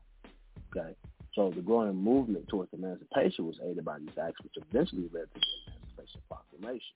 Now, I want to be clear because a lot of times we forget that shit that was done over 100 years ago is still valid today. You can still use this shit today. Like, you can still get you a certified copy of this today. Yeah, you're right. Education can be used as a tool for slavery. That's why you have to use it wisely, right? Free minds. But I would suggest that everybody get themselves a certified copy of the Confiscation Acts, the first one and the second one. All right? And, understand that it's going to come in handy for you, especially if you, if you've done nationality. Right? And I tell y'all this all the time, right? A lot of people don't really realize when you do nationality, you're going back into the Confederate side of things, believe it or not. All right, now, I understand, right, how that can sound, but it is true on some levels, right? Yeah, we're still using treaties, yes. You still have liberty, yes, but you have a different type of liberty, right? Matter of fact, they tell you on the government's website that if you decide to come out of the system, you will experience great hardship. They'll tell you that. You're going to experience some great hardship. They wasn't lying. Trust me, they wasn't lying. So we all have to agree, right, that the term just compensation means that the owner of the property should receive at a minimum fair market value of the property, right? Independent of the government taking something from them, right? So this dealt with slaves too. So don't think that you can't get captured up into modern day human trafficking, also known as slavery, if you're not careful. So I would suggest, like I said, that you get a copy of these acts, put them down, put them in your repertoire of acts that you have saved, just like you got the National Currency Act, right? Because just like you think that it can't happen to you, it can happen. And the federal government, right, people, we talk a lot about how we don't need them, right? Well, I reserve the right to change my opinion as well, right? I think that to keep everybody in check, to make federal officials do their job so you don't end up on the shit side of the stick, right? It's best to understand how they work, right? Because remember, the 14th Amendment keeps the states in check. Because other than that, the states will be running rampant and you will still have states with niggas in it. As a matter of fact, they just found down in Georgia a slave colony where niggas is still enslaving people down in certain parts of Georgia and making them work like slaves. Go look at the movie Antebellum. It was real. It's still happening to this day. The shit never stopped, right? It never stopped. All right, so when you look at the takings clause, right, the government needs not to compensate private property owners, and it requires them to take reasonable steps to avoid pollution or otherwise release the private property back to the owner. Okay? So at any time, some private party, no matter who it is, could seek a court order stopping another private party from engaging in harmful activities. So the government can impose the same limitations through fines and court orders without a duty to compensate. Right? But if you took my shit and then gave it back, you still owe me some money, even if you gave me my shit back. Right? Okay. So, if you want to ask a question, feel free to put your hand up. This is open for Friday. I'm gonna give you just a second. I'm gonna pull it up here. Right. By the way, I got a webinar coming up if you want to hop on it. Maybe going over the gun trust. All right, so you have to put your pistols in trust. This will be good for a lot of different people, right? You know, we know who you are if you need that, right? But we're trying to follow things correctly, right? Do things the way they should be done, right? You can still use your state constitutions, but you got to understand what to use and when to use it. All right, so with that being said, let's get into it real quick, and then we'll open the call lines, right? Remember, Confiscation Act. It's very important that you get you a copy of that, right? Because you don't want to be considered what they call contraband, right, at any point in time, or a refugee, right?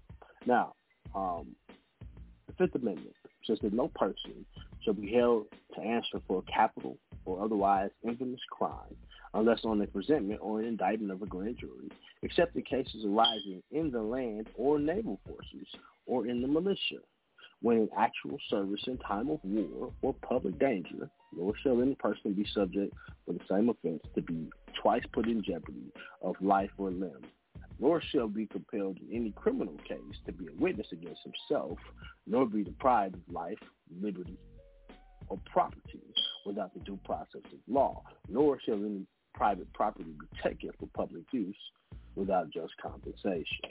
Now, just compensation takes me back to the whole idea of reparations, right? And, you know, this gives you a redress for your grievances. When we talk about, you know, being able to properly go in and get redress, right?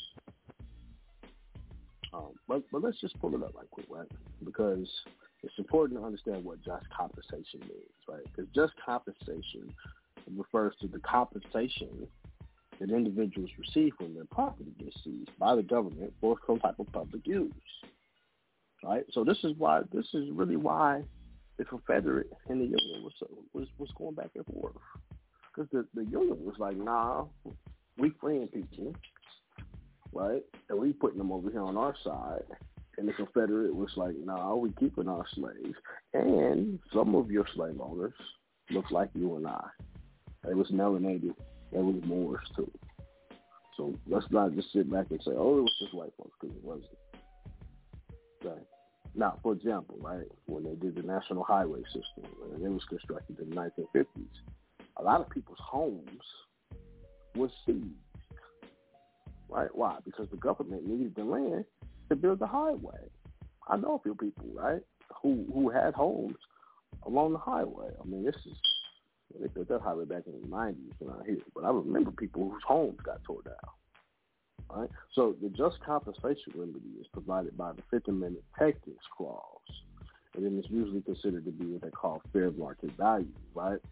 However, what the government considers just compensation may not be regarded as just by the person whose property has been seized. So the government's ability to take private property for public use is called eminent domain.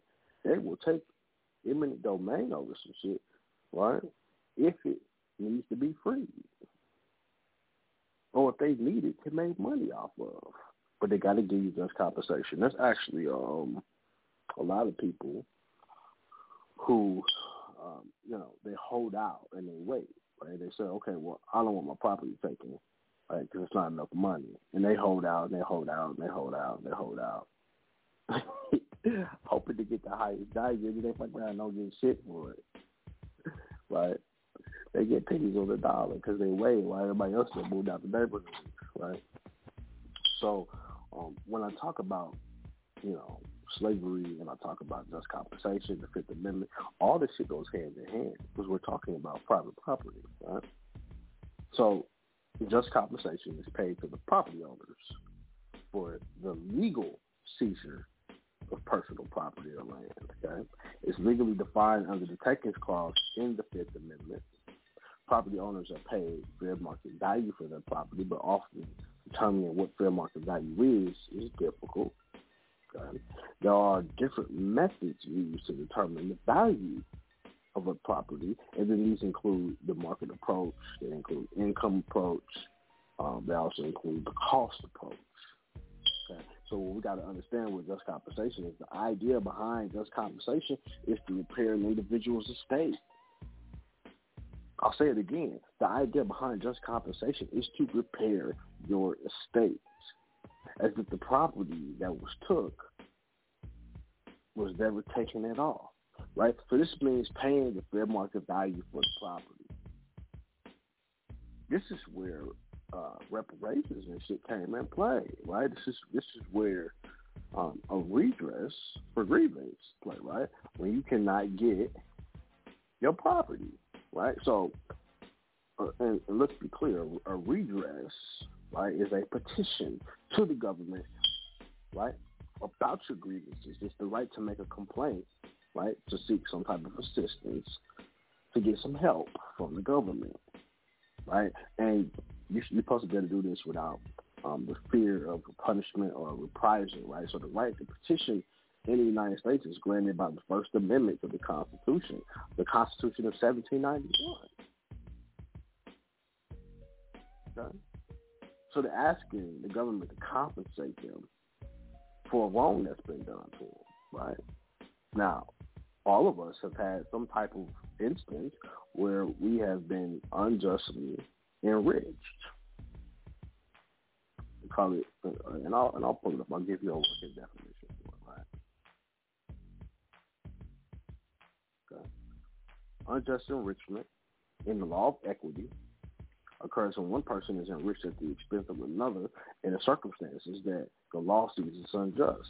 When an individual is unjustly enriched, the law imposes an obligation upon the recipient to make restitution subject to the defenses such as the change of position.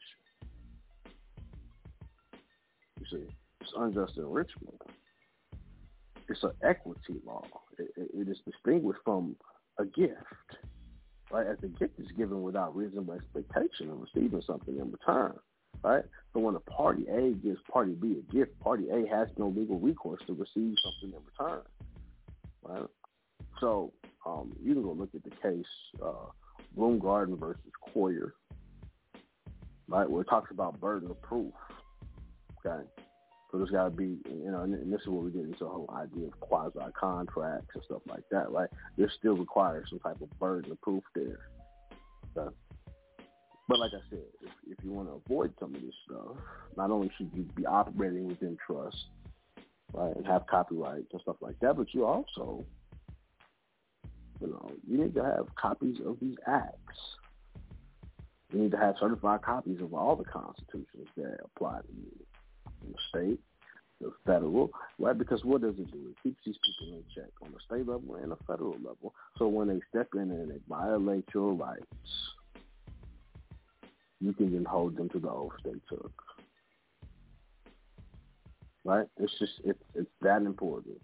Right? So you have the right to petition. You have the right to get your redress, right? Just compensation also fails to consider the loss of neighborhoods, right? The loss of a car that might be seized from you, any of that shit, right? Fair market value, right? And like I said, even on a spiritual level, man, people don't like to deal with this type of stuff, but even on a spiritual level, you can deal with your motherfucking soul, right? Think about all these athletes and people, NBA players and rappers, especially rappers, right? Who have reportedly sold their soul. What did they get in return for that? Right? Is that not a form of slavery? Spiritual slavery. Right? And like I said, it sounds cliche because people don't like dealing with that type of shit. But it's real. And it's worth exploring. It's worth talking about. Right? I've even said it before, you need to put a clause in your trust about your soul. I said it. Okay? Now, we talk about fair market value, right? You have to deal with damage, okay, and how you've been damaged. So only a portion of property is seized. They call it residue damage, right? So this refers to the damage on the remaining property due to the seizure. Okay, so residue damage, sounds like residue, what's left over, right? Include the inability to use the best part of something, right? To change or shape it, right? How they see fit, according to why they took something. Okay. So I'm gonna give you a few methods, and then we'll go to the phone call. So when you want to value your property, right? and you want to place value on something, you have to look at several things. First thing that they call it is a market approach, right? And this is a straightforward method in that when your property is seized, right, you have to compare it to recent property that was seized. Right? And this method typically is used to appraise a piece of property. The second approach is what they call the income approach. Right? The income approach is used for properties to generate income, and in these cases, right, the operating income of the property has to be determined first. And then you take the income and what they call a capitalization rate, and then you get your value. So you add those two together and you get a value. Okay? The third thing is what they call a cost approach. And the cost approach takes into consideration the structure of the property, right? How unique is the property, right? I mean, think about human life. What is more unique than a human life? Okay? This is why when they freed the slaves, all right, not long after they closed the Freedmen's Bureau and the 14th Amendment, they started placing birth certificates on people, and they started placing $1 million on every individual that was born. Why do you think the state is giving $1 million per citizen? To help keep them free, but to keep them under government control, under Big Brother's control. Okay. So in some instances, your state, the state operates more free than the federal government does, but with restrictions because they're under a contract. Not to throw your ass back in slavery. Okay? That's the cost approach. Okay, so the value of the property has to be taken into consideration, plus the cost of replacing that particular piece of property, minus the depreciation of that property. Right, you are stock. I can't say it any more clearly. They consider you to be stock. Just like a cow is called livestock. Okay. All right. So these are things that we have to think about, and I really hope that as we go into this, right, people can get this, because when we talk about a redress for grievances, all of that comes in under the First Amendment, right? Everything I'm talking about on Sundays, right? The Fifth Amendment, taking your shit without just compensation, the Confiscation Act. Now, I'm giving y'all this before, and I'm gonna give it to you again. I'm gonna tell you where you can go to get your redress for grievances. It's under 15 U.S. Code 780, Office of Private Grievances and Redress. Are you private? Okay. This is how you're going to get your shit. All right. A, the administrator shall establish and maintain an Office of Private Grievances and Redresses headed by a director to receive and evaluate petitions filed in accordance with subsection B of the section, and to make recommendations to the administrator for appropriate action. B, the petition for special redress or relief or other extraordinary assistance, the nature of a remedy, right? So we're talking about equity here, right? Any person who is adversely affected by an order or rule or regulation that was issued by an administrator in carrying out the functions assigned to him under this chapter may petition the administrator for a redress, a special redress, a relief, or any other extraordinary assistance apart from or in addition to any right or privilege to seek redress of grievances provided in Section 766. Okay? Now, the administrator shall submit to the Secretary for inclusion in the annual report required by Section 7267 of the Title 42, a statement on the nature and the number of grievances which have been filed and the action taken and the relief provided pursuant to the section. And he should make recommendations to Congress from time to time concerning the legislative and administrative actions which may be taken to better assist persons adversely affected by the energy shortages and to distribute more equitably the burdens that result from measures adopted by or actions taken by him. Okay? So, like I said, this shit real straightforward, man. When we start talking about the remedy, right? Oh, y'all talking about a lot in the chat. Y'all talking about dog Latin over there in the chat? Anyway, listen, you know, if you're just tuning in, make sure you get yourself a copy of the Confiscation Acts, 1861, 1862. Right? They didn't do the Emancipation Proclamation until 1863. Okay? And you can go back as far as 1791. Okay? When they had George Washington in office. Right? And you can get the very first act that was passed back then that dealt with no slavery, right? Not taking private property without just compensation. All right? And you know, as they say, what's the reason for the season? The reason for the season is freedom. It's equity. It's liberty. It's just compensation. So yeah, that's the reason for the season. Straight up. All right. So, Slave Trade Act of 1794, and I'll bring it up again because they codified it. If you can get a copy of the act, Slave Trade Act of 1794. It was passed by the United States Congress. It prohibited American ships, which we're talking about maritime law, right, from engaging in international slave trading.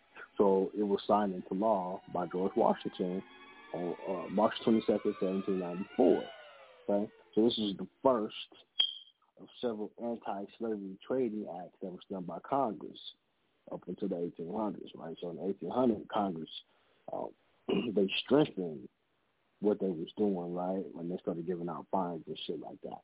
So if you look today, it's under Public Law 3-11. It's statutes at law, 1 Stat 347. Okay? And it was signed by the Third Congress. So I would highly suggest that y'all get a copy of that, all right? All right, so we'll take a quick break, and then we'll open up the call lines. Man, it's Open Forum Friday. You want to holler at me, we here. I know some of y'all late getting in. I'm starting the shows on time, by the way, now. I'll try not to be on color people time, all right? So raise your hand if you want to holler at me, man, and we'll be right back. Yeah.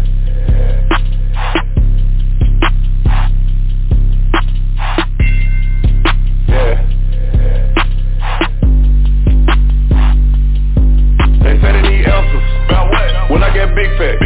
You went about it the wrong way, so we can't fix that. I'm so straight. She mad at you, so she come fuck me for get back. Next time you bring me up, just make sure you stay big fat. Tell the truth. Big fat, big fat, big fat, big fat, big fat, big fat, big fat, big fat. Tryna shatter me with lies, I ain't with that. Tell the truth. Big fat, big fat, big fat, big fat, big fat, big fat, real big fat. Why they mad? Cause I'm on fire and they ain't lit yet. What's that? And that's big fat. Big fat, big rat. Big fat, big fat. Back in big sack. Got a big bag. F in big ass. Get back splat. I'm on it strong. What's that?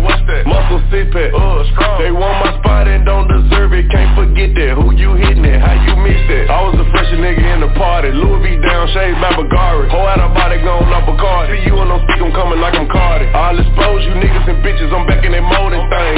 You niggas is getting too big for your britches. You need some new clothes and things. Why everybody hit money bag? This the topic, nigga. AP on me cost a bag. Water faucet, nigga. Never ever did some sucker shit like pay to take a nigga off a show. She a green like she a go. Mac on the fucking duster hole. Any answers? About what? When I get big fat. You went about it the wrong way, so we can't fix that. I'm so straight. She mad at you, so she come fuck me for get back. Next time you bring me up, just make sure you stay big fat. Tell the truth. Big fat, big fat, big fat, big fat, big fat, big fat, big fat, big fat. Tryna shatter me with lies, I ain't with that. Tell the truth. Big fat, big fat, big fat, big fat, big fat, big fat, real big fat. Why they mad? Cause I'm on fire and they ain't lit yet. What's that? And this big fat, big one. Here goes some more education. Here goes some more speculation. Here you go. I took that money, went buy me some guns to light the bitch up like it's Vegas. Keyboard killer, tough on Twitter, making posts, giving statements. Niggas full of guns, PlayStation. Can't kill me, I'm a chaser. Yeah, go Fed, Mason, Federal. Lock like dreads, Haitian. You want my place? Take it. Get hit with the drum, cadence. You ain't my partner, nigga. Only hang around of a solid nigga. Say they won't smoke, but when you see them, they none toxic, nigga. I ain't no pimp, but get your hoe before I knock her, nigga. These little hitters wanna shoot them a movie, album, drop a nigga. Draco hit them, it go splat. Turn them in a Play-Doh, lay them flat. Drifting in the Audi with the hat. Riding with it on me, never lack. Any answers? About what? Well, I got big fat. You went about it the wrong way, so we can't fix that. I'm so straight. She mad at you, so she come fuck me for get back. Next time you bring me up, just make sure you stay big fat. Tell the truth. Big fat, big fat, big fat, big fat, big fat, big fat, big fat, big fat. Tryna shatter me with lies, I ain't with that. Tell the truth. Big fat, big fat, big fat, big fat, big fat, big fat, real big fat. Why they mad? Cause I'm on fire and they ain't lit yet. What's that? And that's big fat, big ones.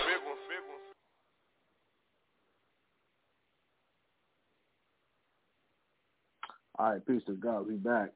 Couple things before I go to the call lines. If anybody want to talk about anything, I wanted to just remind y'all of a few things. Something we've talked about probably over the years forever. Okay, the first of which, right, is a refugee, and I wanna make this very clear, because when you do nationality, you do become a stateless person. And that's part of the reason why you go back into your state. And y'all have to remember that when you go back into the state that you're going back into might not always have been a free state, right? I was born in a free state. Not everybody was born in what would have been considered a free state, right? So that's the first thing that's of major importance, is to understand that a refugee, generally speaking, right, is somebody who's been displaced, or has had forced displacement, right? A lot of niggas are voluntarily displaced themselves through nationality, not understanding what's happening, right? So forced displacement as a result of some type of persecution, there's conflict, right? The United Nations has programs to deal with shit like this, like the United Nations Relief and the Work Agency, okay, all of that different stuff, right? And people will seek asylum. Right? Matter of fact, I guess you could call me one of them asylum seekers. I had to go back to my state, right? Because it was a free state, right? And at least establish relations, right? Because liberty is different depending upon where you at. They got more liberty in Colorado than they do in California. You got more liberty in New Jersey sometimes than you do in New York. Can you get on the subway in New York with a pistol? Nope. Right? Can you open carry without a permit? Right? In D.C. But you can do it in Missouri. You can do it in Kansas. Right? So liberty looks different depending upon where you at.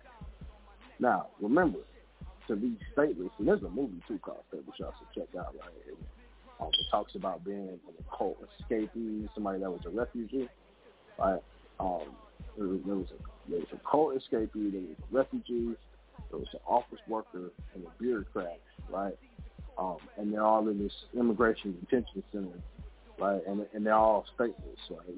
Y'all check that out, right? But statelessness in international law is a person, someone who is not considered as a national by any state under the operation of this law.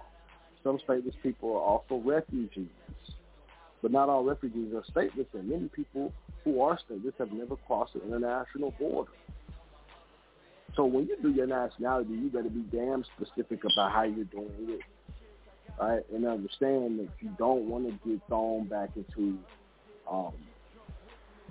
you don't want to get thrown back in time, I should say, right? In a system that you don't understand.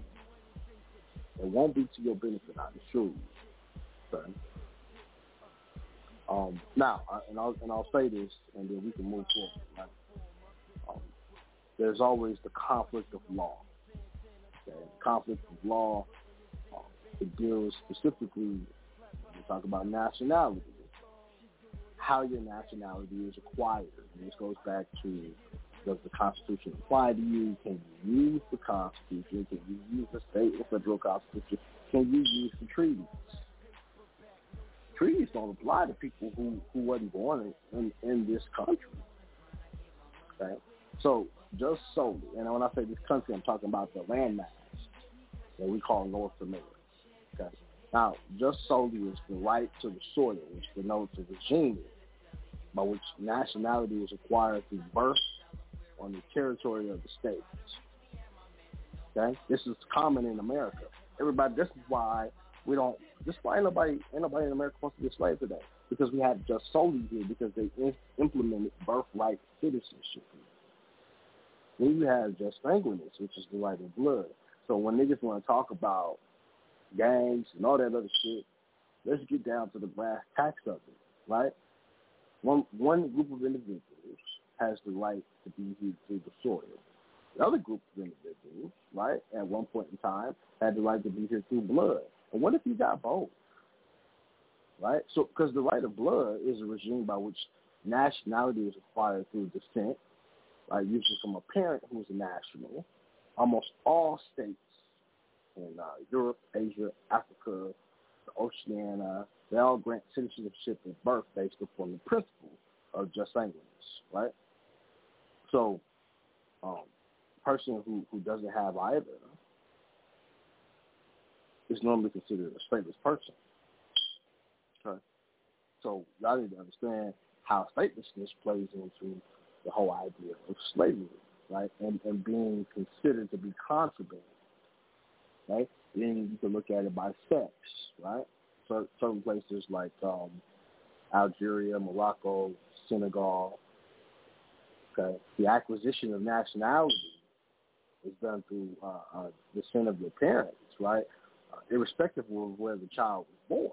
So you got women in 30 countries or so, right, who cannot pass their nationality on to their offspring.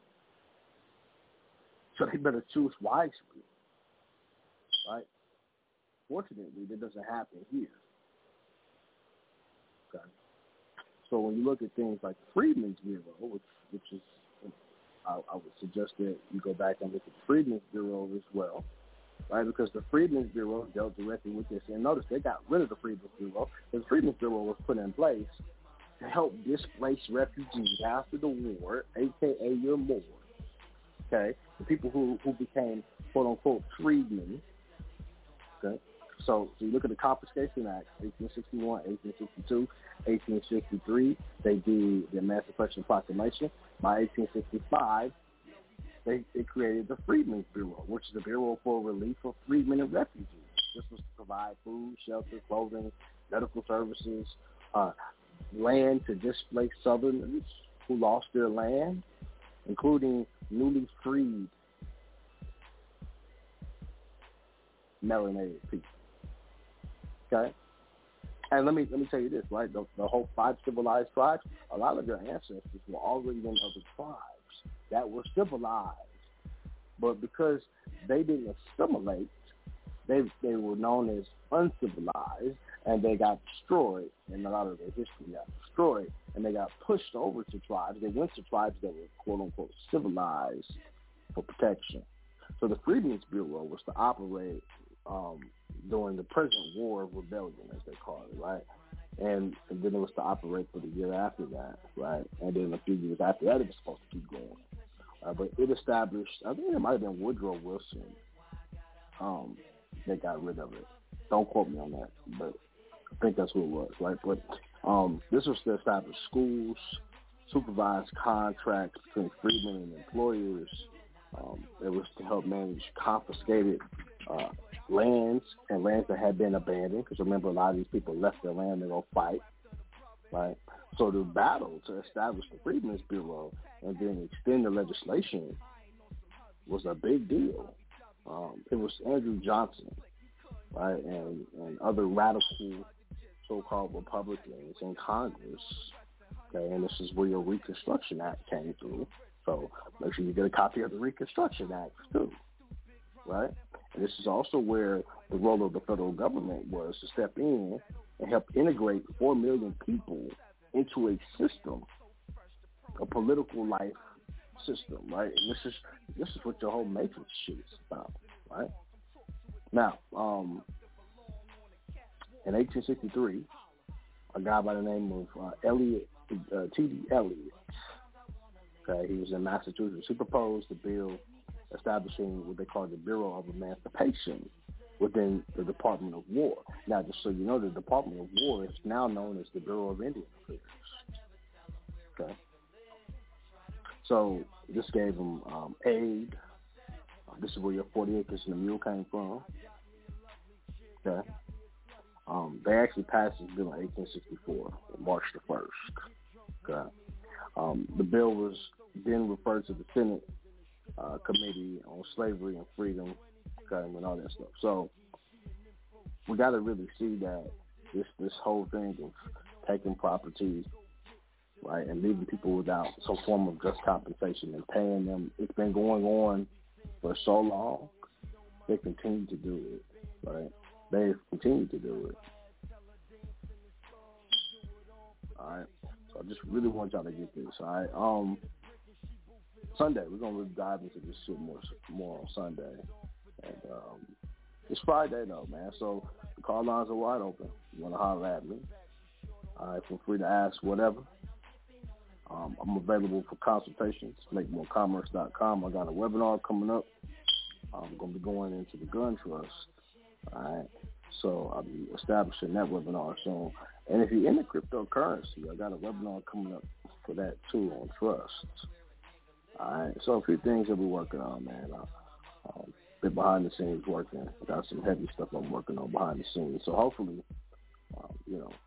we can start bringing new information to the forefront. There's a lot of powerful information that has yet to be brought to the forefront. All right.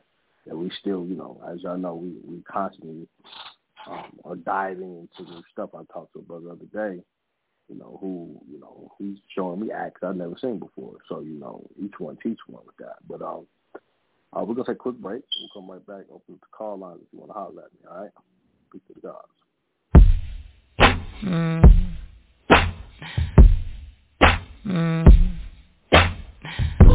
Ain't nothing to it. Real one. Ain't nothing to it. Boss. Ain't nothing to it. Real one.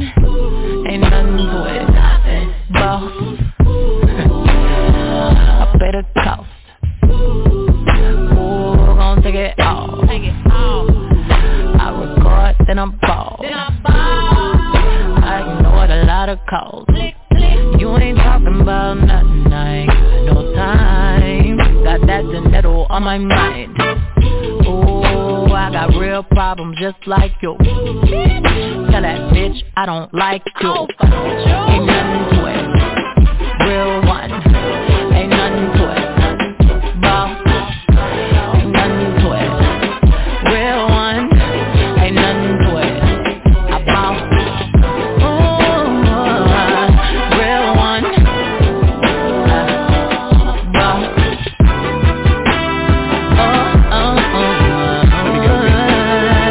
Yeah. 100 million crib, 3 million watch, all facts, no cap, false. Nigga, you not a boss, you got a boss.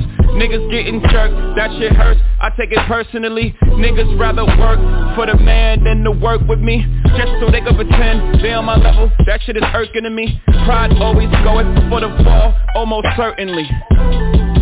It's disturbing what I gross. Survey says you not even close. Everybody's bosses till it's time to pay for the office. To them invoices separate the men from the boys. Over here we measure success for how many people successful next to you. Here we say you broke if everybody is broke except for you. Wow. Ain't nothing to it. Real one. Ain't nothing to it. Boss. Ain't nothing to it. Real one. Ain't nothing to it. I boss.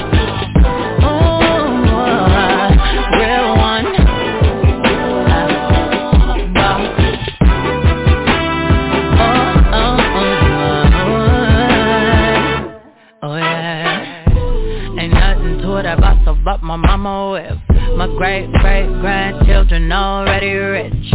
That's a lot of brown turn on your Forbes list. Frolicking around my compound on my fortress. I'll be riding around with my seat reclining, dropping my daughter off at school every morning.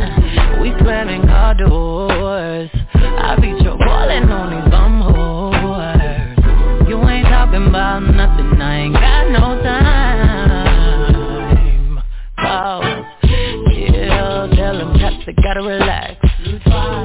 Toes in the sand, mama getting fat. Nothing to it, nothing. Real one, ain't nothing to it, nothing. Bow, ain't nothing to it. Real one, ain't nothing to it. Bow, ooh, real one, bow.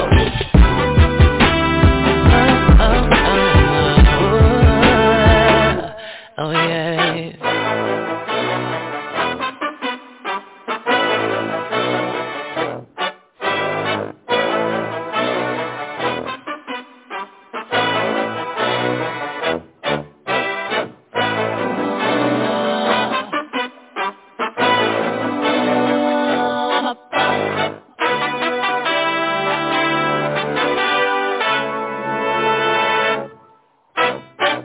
Shout out to Ruby and Sir Love Blue.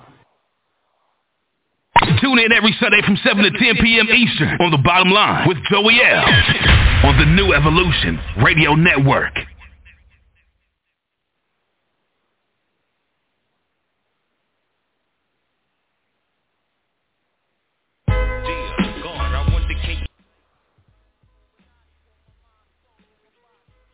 All right, we back.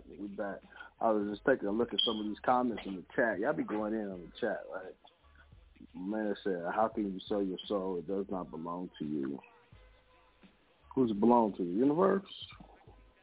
I mean, everybody's opinion is different, right?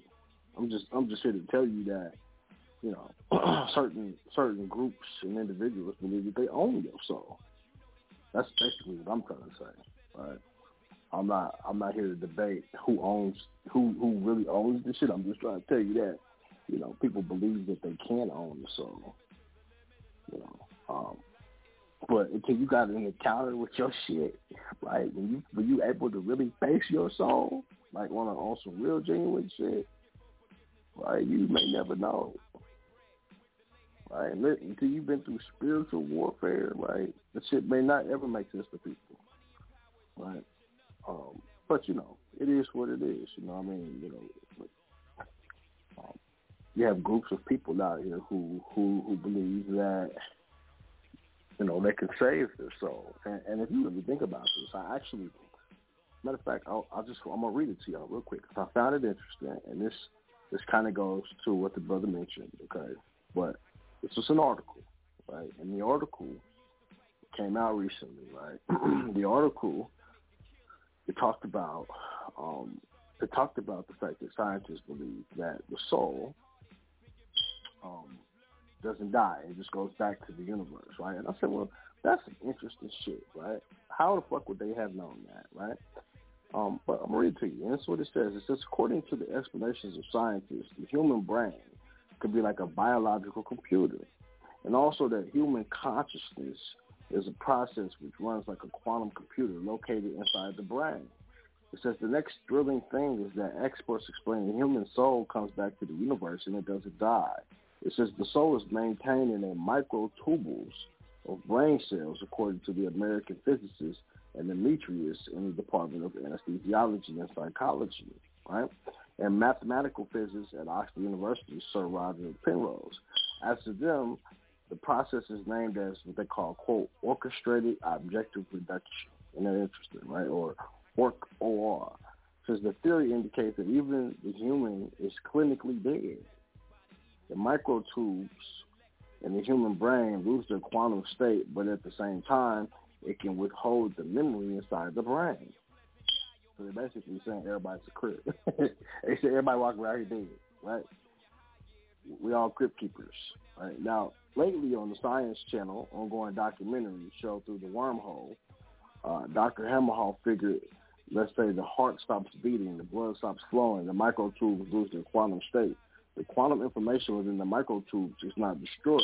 It can't be destroyed, he says, and it just distributes and dissipates to the universe at large. He says if the patient is resuscitated, revived, this quantum information and go back into the microtubes, and the patient says, I had a near-death experience. If they're not revived and the patient dies, it's possible that the quantum information can exist outside the body, perhaps indefinitely, as a soul. Now, according to the explanation of Dr. Hemmerhoff, human souls are much more than the soul's interaction and neurons in the human brain. It says that this theory illustrates that these souls could have stood since the very beginning of time.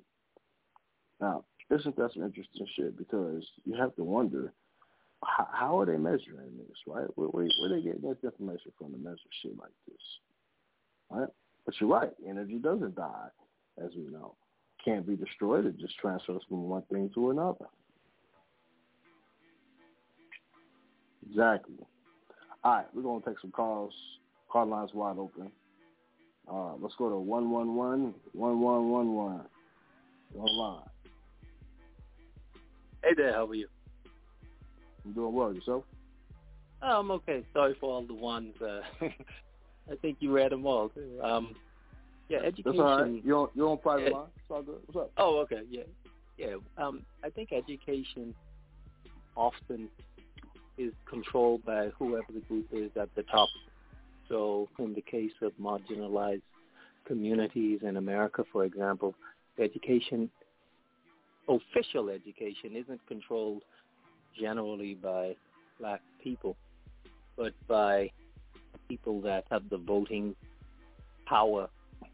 We are a minority in America, and even in communities where we are the majority, I've found that our leaders tend to be in the pockets of the establishment, the status quo.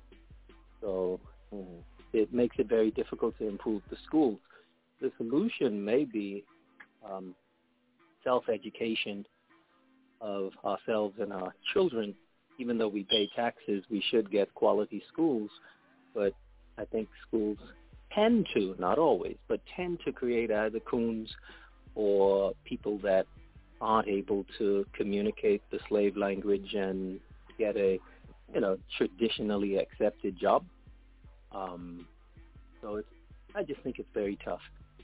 Another solution may be having a more African-centric education, because just like Irish Americans know about Ireland and Italian Americans know about Italy and have a respect for it, for African Americans and Afro-Latinos, without that root, I think we will miss the boat, and we will try to be very good Americans under this system or very good British citizens under their system, but none of those systems are really designed for us, even though we built the systems for the most part as slaves and indentured servants.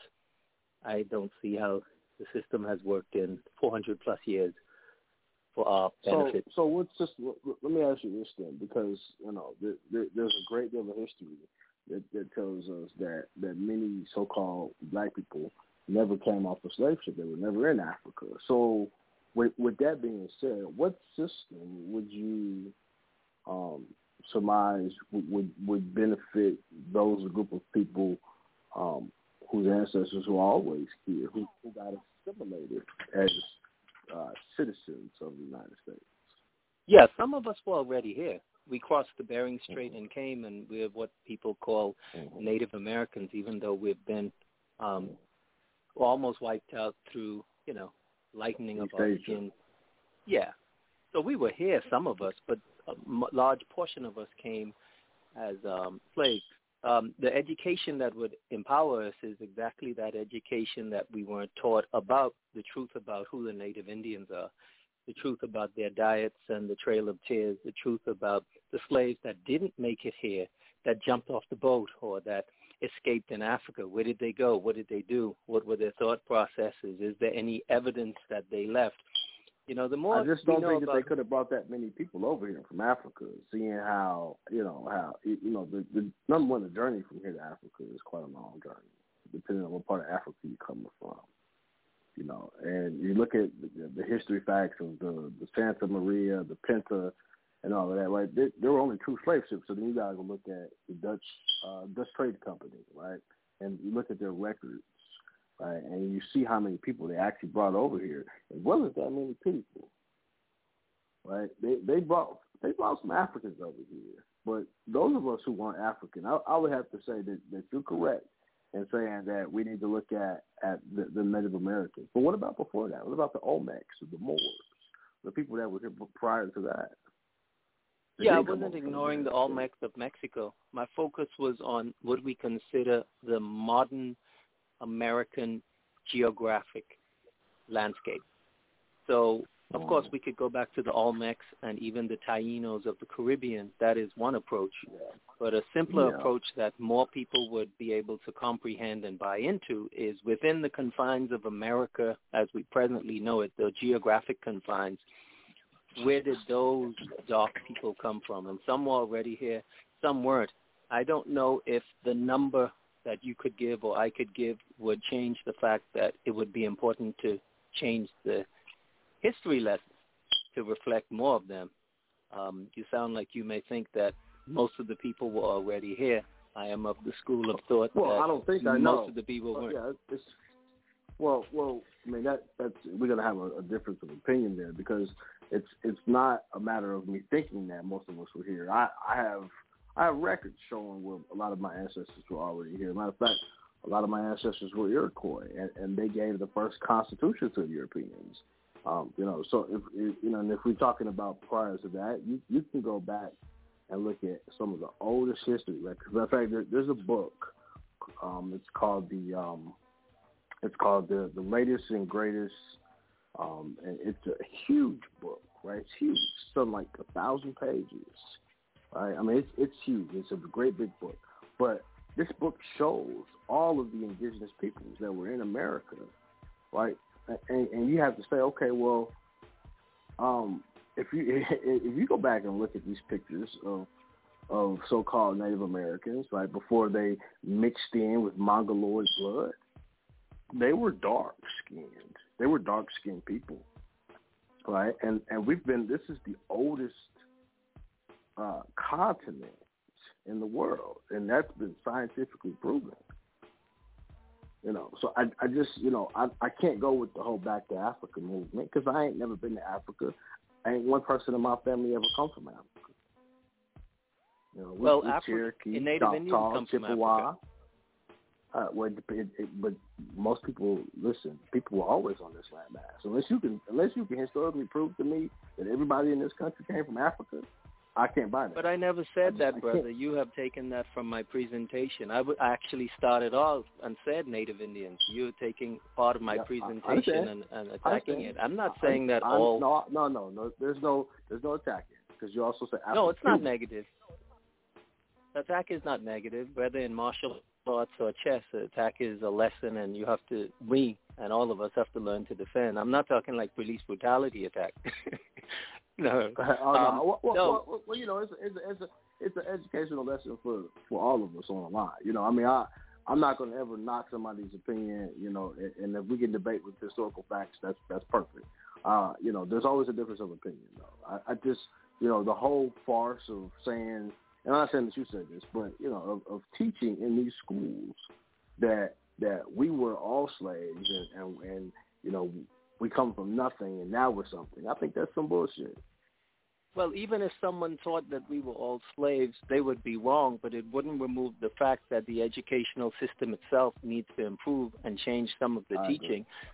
You know what I mean? And even if we say none of us came as slaves and we were all native, whatever, aboriginals here, that would still mean that the educational system needs changing. The only slight difference would be some people that may have your thought process would say, hey, listen, I feel stronger that more of us were already here as Native Indians, and some of us that have more of my thought process would say, hey, I think that it may have been equal or a slight majority that may have come on the ship. However, just like the Republicans and Democrats that are Anglo-white, it doesn't mean we're enemies. It doesn't mean we go downstairs and say, yo, meet me downstairs, nigga. It means we say, hey, listen, we got, and it's okay. So, we then break some pizza and have some. We can both agree.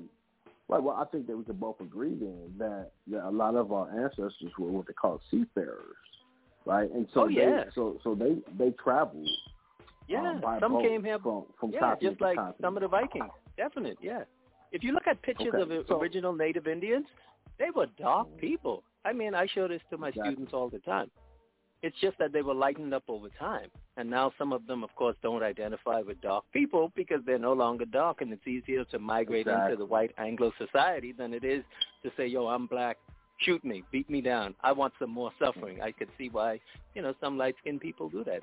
It's a big challenge to have dark skin in a racist system. It very much is. I mean, you can go down somewhere like Mexico, right, where the people have been lightened up, and ask them to see a picture of their grandparents, 3 generations ago, and they were chocolate. They have a song about it, bro. There's a song that talks about your grandmother being chocolate. I think it's a Dominican or Puerto Rican song, and it talks how that person is kept secret. No one wants to show the person. You remember Celia Cruz, the Cuban Afro-Latino star? Okay, well, she is probably, as an Afro-Latina and even Latina, one of the top 5 in modern history. Well, she also was a singer, etc., and she left Cuba. Well, they made her a slave. Not a slave, my mistake. They made her a maid in one of the what they call those Spanish things that come on TV? Tele something. A maid, bro. And she was a legend at the time, more popular than all the women on the TV shows. So the same thing that African Americans, Afro-Caribbean people go through that are more of the British former slave or Taino, not all were slaves, Tainos were already there. They take our greatest and make them subservient, bow down to the white supremacist psychopathic system. And then what does that tell our young children? Oh, well, if they can make this star bow down, who am I? I'm basically nobody in their system, unknown, with $15 in my family's name. It's very tough to overcome, man, but it has to be overcome or we'll be wiped out. There will be no black people left on the planet that are dark skinned. I think I can agree with that. That if I go back 2 generations in my own family, my grandmother's father was as dark as the night sky, right? And so it makes me think about about like the Joseph Dungy case with Abraham Lincoln, right? Where it was said that just because you were, and this is where the guy said, hey, I'm a Moor, right? And the judge says, well, are you a Moor? M-O-O-R, M-O-O-R-E, right? And then it was said that just because you were born with dark skin does not make you a crime, but what you call yourself is what made it a crime, right? And so I think too many of us have been assimilated to go with what they want to call us versus what we want to call ourselves. Yeah, black, Negro, colored, whatever. Yeah. Yeah. Now, if you're using the term Moor, right, in this landmass, then that means that you got access to treaties. Yeah. You have that. You have access to things that regular so-called black folks won't have. They don't have, right? And to preserve our culture and our history, I think it starts with a good understanding of who you are and knowing the laws that protect you. True. Because imagine waking up this morning. Imagine you and I waking up this morning and not knowing who we are. Just knowing, okay, I have hands, I have feet. What's my name? What's my legal right to live in this some people wouldn't know home? Their name if you didn't tell it to them. Yeah. Hey, but think about this also, bro. You notice how celebrities often marry and date light-skinned people? So if it's a rich black woman, look at the husband or the boyfriend. Look at Serena Williams. Yeah. Look at Eve. She married a rich white billionaire. Yeah. And that's the problem. Now, statistically, once in a while, this is normal for a person that is of a different hue, that is lighter, for there to be love. But when this is about 70% of our black billionaires and celebrities, Oprah Winfrey, etc., it becomes a problem. And it becomes a system pattern. And then the lighter-skinned blacks often say, oh, come on, that's not an issue. So they want us to believe that racism exists from the white world, from many whites. So when it comes to our community, the mango skin doesn't have often a superiority complex toward the darker skin. And it's nonsense. It comes into our community in many ways more than in the white community.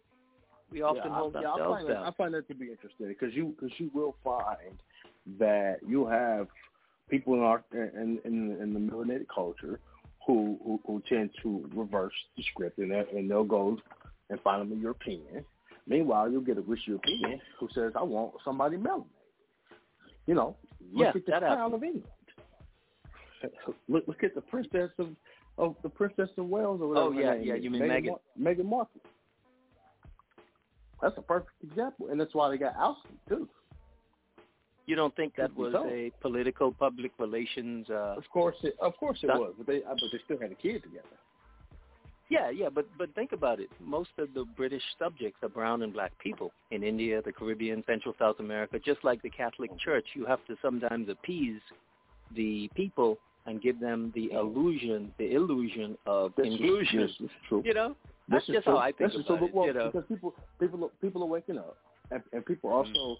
It's not hard to find the history to find that there were Moors who originally ran the Crown of England. So the original Queen of England was never a European. She wasn't. You know, the original royal family was melanated. So yeah, I think it's a political agenda behind it. You know, but at a certain point with the internet, you just can't hide some of this shit no more. It's hard to hide. True. Mm-hmm. It's too hard to hide the truth now, you know, and that's why, you know, it's never worth, unless somebody comes with the facts, you don't have to debate anybody with shit, because you can just hop online, you know, and Google some shit, and it pops right up for you. Yeah. You know. And by the way, you probably know this, the ancient Greeks, skin color wasn't an issue with them. No, before that, the ancient Greeks, before the Greco-Roman Empire, the Greeks that worshipped Imhotep, this skin color thing. Oh yeah, I'm talking about they weren't into Greeks. that. Yeah, many of them were darker like us. What happened was Alexander the Great, by the time he became a Greek leader. We get Marcus Aurelius and all of that. Yeah, and then we got the start of. Now there was also the Aryans that invaded Indus Valley. They also infused racism before Alexander the Great. So I think from those two spin-offs, we got a lot of what we see today, because Hitler was following the Aryan, not knowing that the Aryans were from the Indus Valley parts of Pakistan and Egypt. I think those two things were the start of much of our present downfall for the most part. When I say for the most part, not all of us are having downfall, but financially, politically, and educationally, we're getting jacked up. As a people, we've been dealing with. Yeah, it's somewhat of a generational curse, multi-generational curse. Yeah, to keep you away from knowledge, to make you desolate, to put you in a welfare state. You know, they love that shit. You know, the elite sit back and, the less people that we got that's rich, the better. You're referring to wealth. You're referring to welfare state as in the way that blacks sometimes receive help from the government, or just the general phrase? It can be a general phrase. It depends on how you're looking at it, right? Because the welfare state that we know of in the United States is one thing, right? But there's a welfare state all around the world. You know, there are countries that you can go into right now, right? And we're talking about happiness, health, bad fortune. That's a welfare state. Social injustice. That's a welfare state.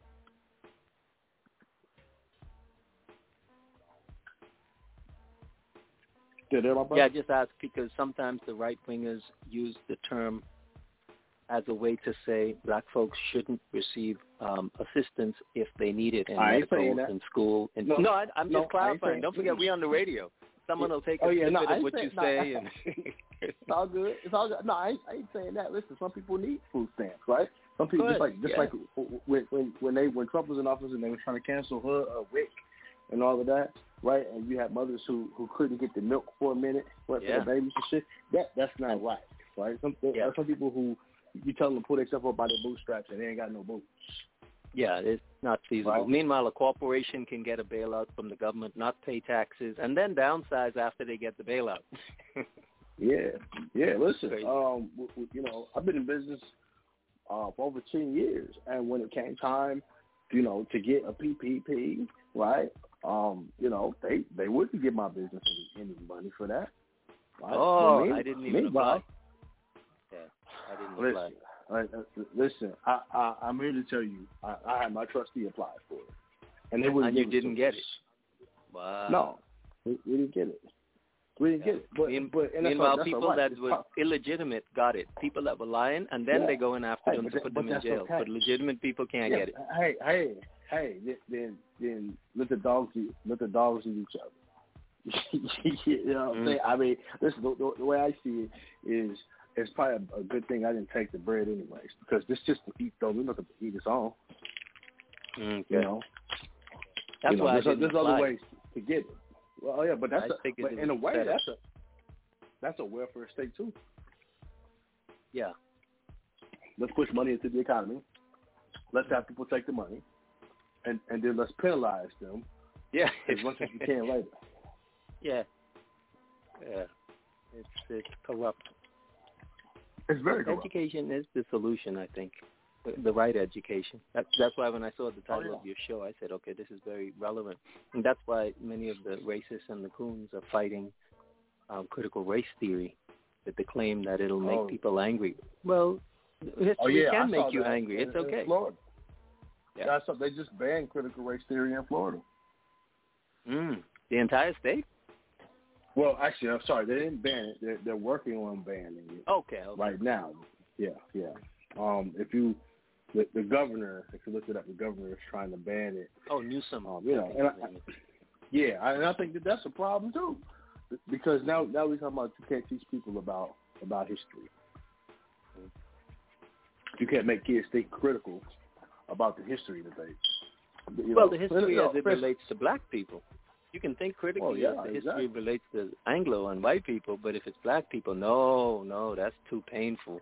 We can only talk about the white versions of the Civil War and the War for Independence and September 11th. Everything else, Trail of Tears and transatlantic slave trade, no. That's going to cause people to cry. You can't have the kids crying. There's a girl who told me once. She said that she was from Germany. And I said, well, that's interesting. I said, do they teach you about the Holocaust? She told me no. I says, well, do you know anything about it? She told me, no, not really. I don't know much about it at all. Wow. So they don't even really teach you. I'm talking about this person. This is a girl. This is a conversation I've had in the last 2 years. She's from Germany. She lives in Germany. But never was taught about the Holocaust. Wow. So they're doing the same thing in Germany. They're doing the same thing in a lot of places. Okay. The miseducation of the Negro, miseducation of the people. Mm-hmm. Yeah, I mean that's a miseducation of the Negro is a big one. Mm-hmm. You know, I mean, and those facts still hold to be true. Yeah, that miseducation in some ways Tretch from Naughty by Nature talked about in a song he has that most people don't know. It's called "The Chains Remain." I stumbled upon it about 6 months ago, maybe a year. An awesome song. But they're not going to play that. They'll play OPP. The chains remain. That's true. Yeah, well, you know, they'd rather you listen to niggas with attitude. Oh, I'm sorry, what'd you say? So they would rather you listen to niggas with attitude. Oh, of course. Yeah. Know what I'm saying? Yep. So, and then our community... I can... Oh, go ahead. Our community, when you critique NWA, they think you're a hater or a sellout if you say, the music itself is not something that we should be so proud of. Even though drug dealing and gangsters do exist in our community, why are the stars that are promoted the gangsters and the thugs? Why can't we have the bookworms and the computer geeks and the single fathers who are taking care of their kids? Because that's not cool. No, it's not cool. Only isn't it cool, it doesn't perpetuate the stereotype. But niggas with attitude perpetuates the stereotype that the niggas are free and they can say whatever they want about the police and the white man and it's okay. And very often I think FBI agents become rap stars. Listen, there's a reason why, and I believe that too, there's a reason why KRS-One never got to be as big as he should have been. Oh, yeah. He's amazing. You know, I mean, KRS-One came around the same time Jay-Z did, if not a little bit before, right? Yeah. Why doesn't he? I think like why 84, isn't he right? a billionaire? Yeah. So, I think Jay-Z why may have isn't been he a a bit billionaire? earlier. You know? No, because he speaks too much truth, and he won't sell out. Exactly. Jay-Z is a black business person, but not a black woke person. He's woke enough to know, how to play their game.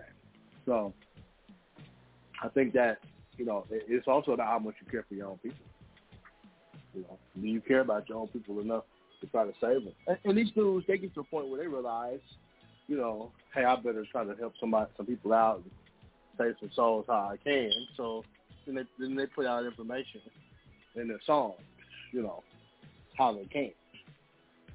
Yeah, they'll make I don't know of any songs. What song by Jay-Z? That song Jay-Z made on the 444 album. What he said, it was called OJ. I don't know if you've ever heard that song, but no. That's a perfect example. Go listen to OJ, right? They try to tell you, he's still calling himself a nigga. No, but he's still trying to tell you, hey, look, you should buy, get you some property, shit like that. So they try to tell you in a way without being so out front about it. They give you what they call a blueprint.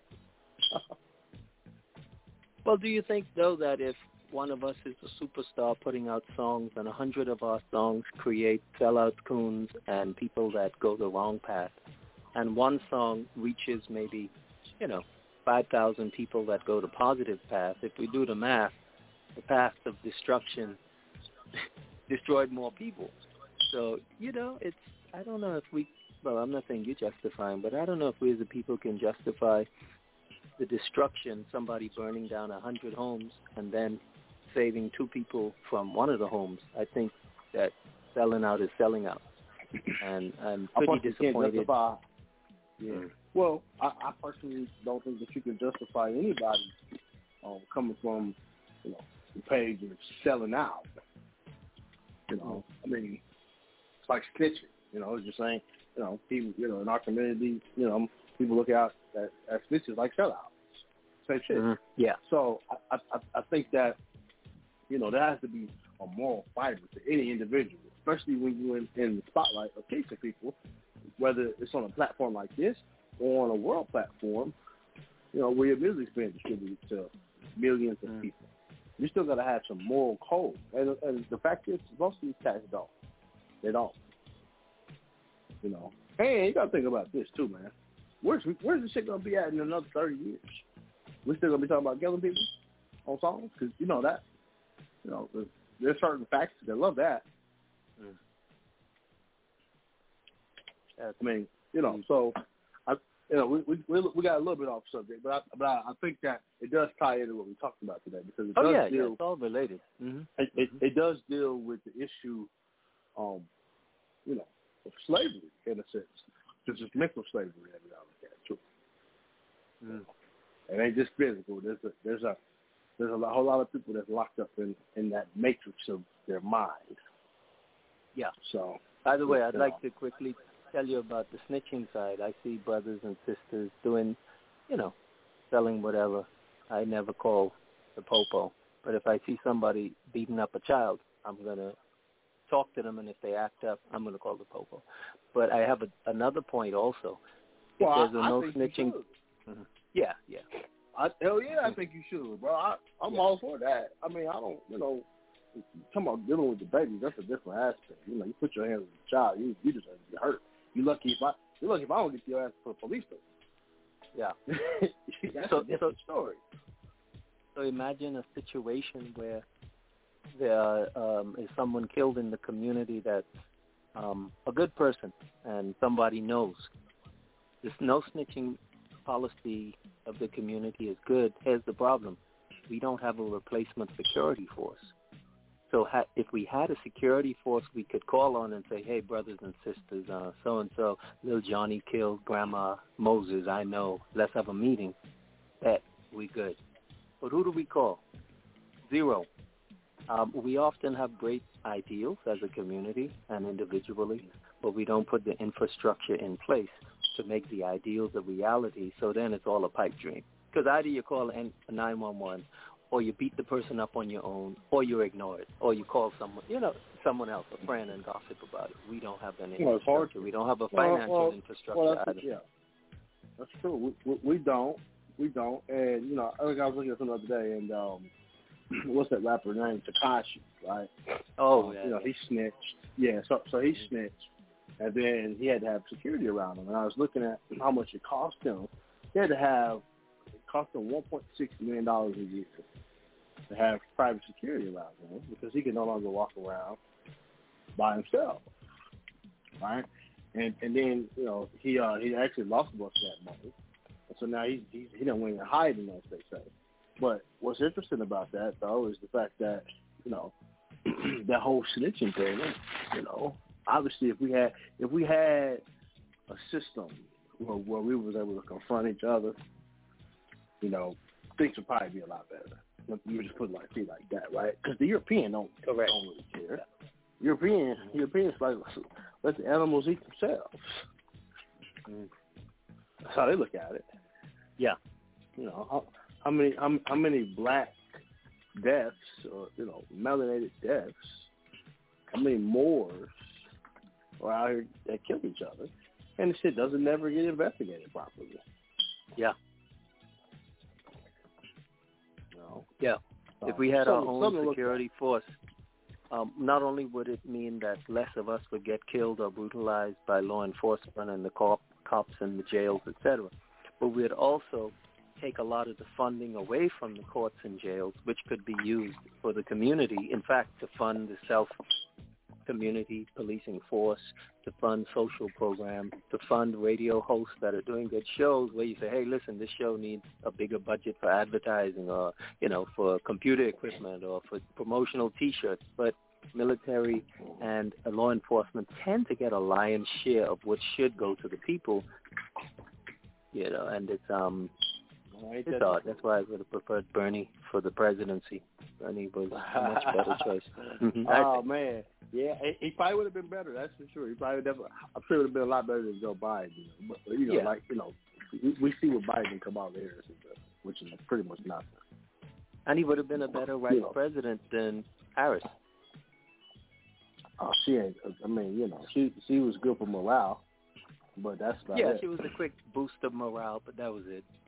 I think she relates more to non-blacks, etc., than to us. We'd basically just go to them and just smile with them, make them feel happy. I felt the same way about Obama the second term. Not the first term. I had a lot of hope in him. And then I figured, wait a minute, he's eloquent, but ineffective for our real causes, especially that Bear Summit that he did. I thought, oh, my goodness. Dude is having a Bear Summit with the guy that harassed his friend, Mr. Gates. Kind of, and he's the president calling this chump in? Man, that's a low blow. That's like the king calling in the guy, a commoner that, slapped his friend around. Say, come on, let me have beer with you. That's how powerful the Anglo-white male is, They're so powerful. Well, I think one of the main things that the president did, Obama, he did for people, and I say this all the time, that, I think it's effective. It's the fact that he put the Declaration of Human Rights for Indigenous Peoples in place. Not that he put it in place, but he signed off on it, and he tried to do something. He tried, I mean, these people do what they can. Let's just put it like that. they do what they can, but you got to remember that they're still being controlled to a high extent. Well, what about executive orders? He could have done like executive Trump. Orders mean nothing, no. He could have. He definitely could have. But how many executive orders did Trump sign? They got turned over as soon as Biden got in office. A whole bunch of them. So unless the president is pushing Congress to pass an act and sign it into law, an executive order is as good as me writing on a piece of paper on a New Year's resolution. No, some executive orders do make it through. At least he could have set the tone and said, look, I tried my best. I signed 400 executive orders. We got through 20. So I'm with you people. We're good. Now maybe someone else can take my executive order that didn't go through and work it. I just think They did what they could. Didn't do a good job. I think he did what he could, within the realms of, understanding that he still was a melanated man in that position. So, you still, he even spoke on the Moors. So my thing is being in a position like that, you gotta be careful because shit, they'll JFK you. He could have got JFK real quick. Well, that's a part of being for your people. Your life is at risk, whether or not. Even as the president, that could have happened. Even the white president, that's possible, unfortunately. So that shouldn't be a determining factor. But do you know why it happened to Lincoln and why it happened to JFK? Because they tried to adjust the monetary system. They tried to adjust the monetary system. I mean, Lincoln tried to come with the greenback. JFK tried to also take us off the Federal Reserve standard. That's why they killed Bill. So you don't think Lincoln was about keeping the North and South together and slavery? You think it was about the greenback? Lincoln even said it himself that his fight was not to free the slaves. Yeah, it had nothing to do with that. It was about the economy. Lincoln didn't give a shit about it. Lincoln owned slaves. He didn't give a shit about the slaves. Okay? Now, you can go back as far as the Joseph Dungy case. He cared about Moors because he knew there was a difference between so-called Negroes and Moors. Like I said earlier, it was a crime to call yourself a Negro, but it was never a crime to call yourself a Moor. Okay. So that means that if you were born with black skin, you called yourself a Moor, that separated you from those who called themselves Negroes. Mm. So none of the Moors, as far as you know, were lynched back in the day during slavery? I never said that, but I'm not being rhetorical. I was just wondering. No, I don't have an account for any. Oh, okay, but you don't. I'm not saying it didn't happen. I'm not saying it didn't happen. But you think, I understand. I don't know that. Okay. Let's just take an example. Look at Abdul Rahman. Abdul Rahman was a prince. He came over here. He was forced over here, into slavery, because he was, he was captured in a war. Yeah. Mm-hmm. Yeah. So Abdul Rahman spent half his later years in slavery, even though his slave master knew that he was a slave.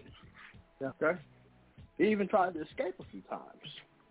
Okay. It wasn't until he found the treaty, and he knew Arabic, so that helped. But it wasn't until he found the treaty of Morocco, signed with the United States, that they then released him as a free man.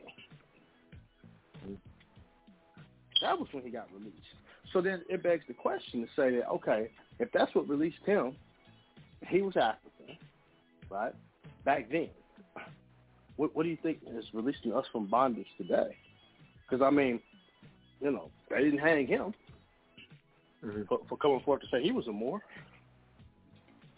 Because, that would have been an easy thing to do back then. But he also was the cream of the crop amongst the slaves because he ran his own part of the plantation too. Okay. So I'm not saying, I can never say that I don't think that any Moors are lynched. I just don't know. Yeah. No, I understand. And I would hate to think that anybody, was being lynched back then, but it was happening. Yeah, it was happening. Yeah. Yeah. No, I wondered because when you mentioned about the Moors and Moors, if you utilized the term back then, you would have been treated differently from the Negroes. I just thought, oh, that's interesting. And then I said, well, I wonder if they were also being lynched or if they were being spared. But it sounds like they probably were typically spared because otherwise you would have heard of at least one or two that were lynched. Now, it doesn't mean that none weren't, but many weren't. Spared. Yeah, not only were they spared, they were compensated. Oh, okay. Because if you go look at the Joseph Dungy case, Joseph Dungy was compensated because somebody called him a Negro. He said that's slander. I heard of the case, but I didn't know he was a Moor. He was a Moor. Okay. Joseph Dungy was a Moor, hold on, because we got people on the line, and I'm going to pull it up right quick, because I got it here. I got a book in here. So this case was done, let's see here. All right, here we go. So the Joseph Dungy case, and this is one of those cases where, a lot of people, they don't know about stuff like this, right? Because Abdul Rahman was in the 18th century, right? So this was around the same time, but it was called the Black Bill case, and this is what it says. It was September 1992, number 23. It's among 10 original Lincoln documents discovered last summer in DeWitt County Courthouse. Is the bond for costs in the William Dungy versus Joseph Spencer.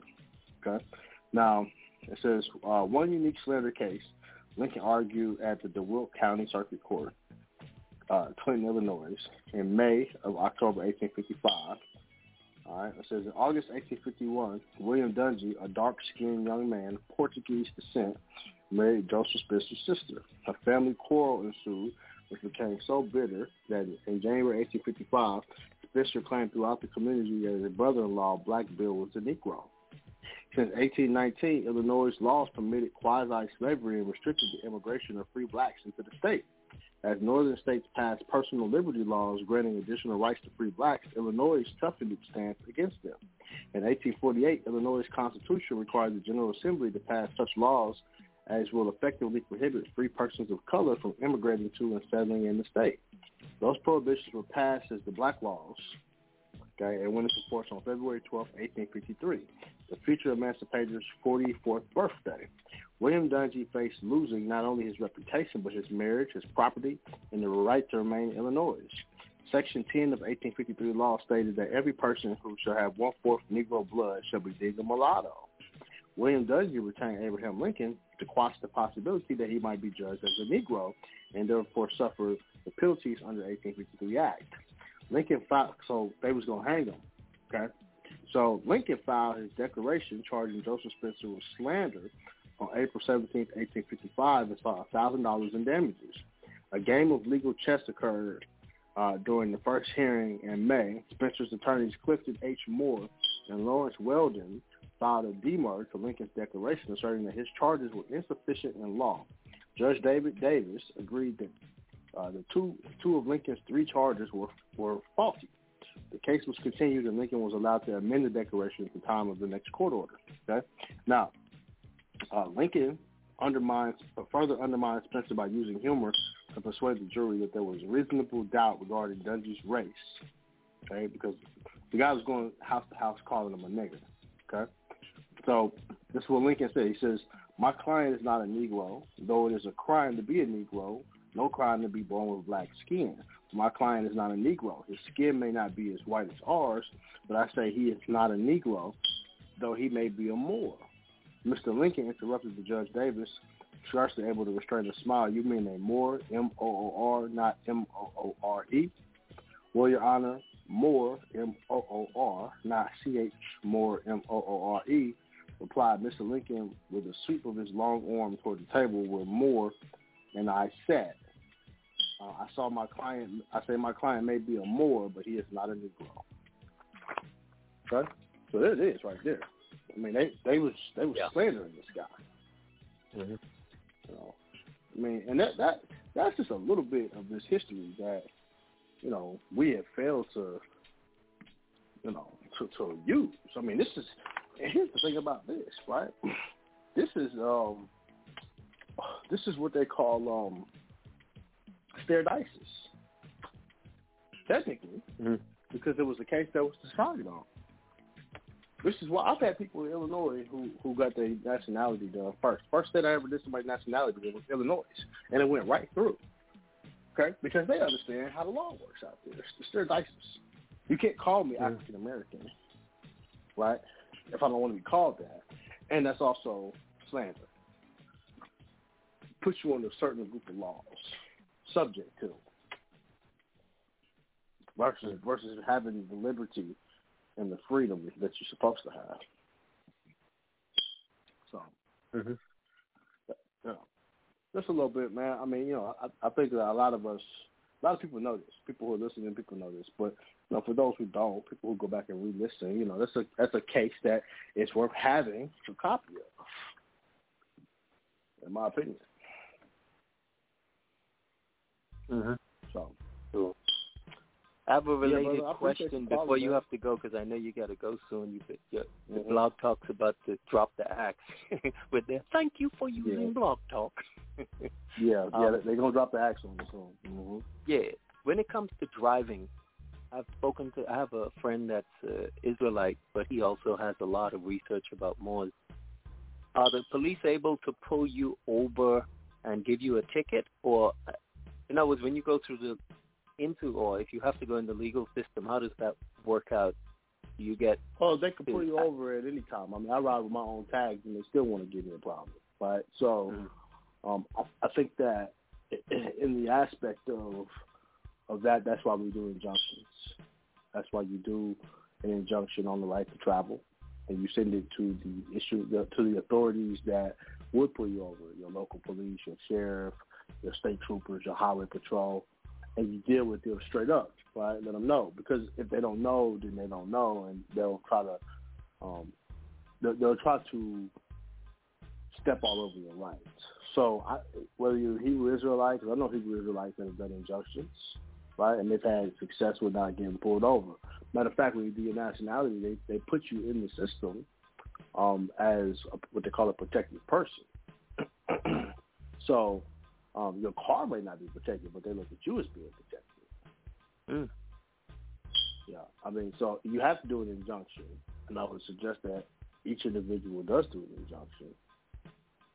Whether you Moor, Hebrew Israelite, Muslim, Jewish, whatever your nationality is, it's do an injunction. Other thing too is to understand how the international laws work when it comes to traveling, because those can help you as well. And that's why we do things like travel with an IDP or foreign ID, things of that nature.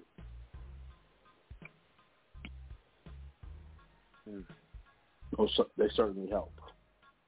Okay. They certainly help. It sounds like you're taking notes over there. I'm thinking mental notes. I'm thinking, and having a good time with the discussion and the dialectic. Got a lot of brothers. Yeah, I got a lot of brothers and sisters who have used these remedies, especially like an injunction, and they work for people. Some people they haven't worked for, because, the thing about it is that there's no full silver bullet. Let's put it like that. If they want to do something, they're going to do it, and they're going and they got the guns most of the time. So they go. So the thing is what can you do? If you do get pulled over, you got an injunction, then you take them to court and you fight them later. You take them to equity court. You take them to court for violating your private rights, for violating the oath they took. And that's why they have bonds. So you got to have a child that has some challenges. So I was trying to move away from him, but I'm always happy to help. If you want to set up a consultation, you can always set one up on the website, makemorecommerce.com. And what's the site? I'm always happy to help.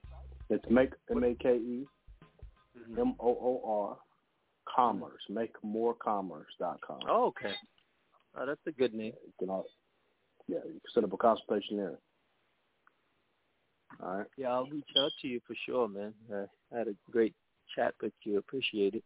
Hopefully more people have listened and continue to, get informed and educated and free and happy. Each one teach one, man. A little bit at a time. Yeah. Yeah, bro. I'm going to go and get this boy. He's about to flip out on us. Okay, man. Happy holiday to you. Same to you, man. Friday. Have a great day. Happy same holiday. to all your listeners. All right, same to you, my brother. All right, man. Thank you, brother. All right, peace. All right, man. That's what's up. Happy holiday to y'all. I think we had a conversation long enough to last the whole show. So we definitely are over our time. Look how niggas call in and take up all the time. All right, man. With that being said, I'm gonna be on Sunday. Make sure y'all tune in, man. I'm on 7 o'clock Sunday, 7 p.m. Eastern. We're going to dive in. I know how I do on Sundays. We're going to dive in to the 5th and the 6th Amendment. I'm going to give you some remedies, help you out as we work our way up to the treaties. All right. I'm going to give y'all some new actions y'all can use. Some good shit to use. All right. I'm available at makemorecommerce.com. I appreciate y'all tuning in today on Friday. If y'all tune in again next Friday, just know that because the shows are shorter, on the live side, I actually start the show right around the time that the show starts. All right, so you don't have to wait an hour to call in. Not on Fridays. All right, so with that said, man, I'm up out of here. Y'all have a great weekend. Enjoy your Xmas. All right, and I'm up out of here, man. Peace to the gods. Stay on your square.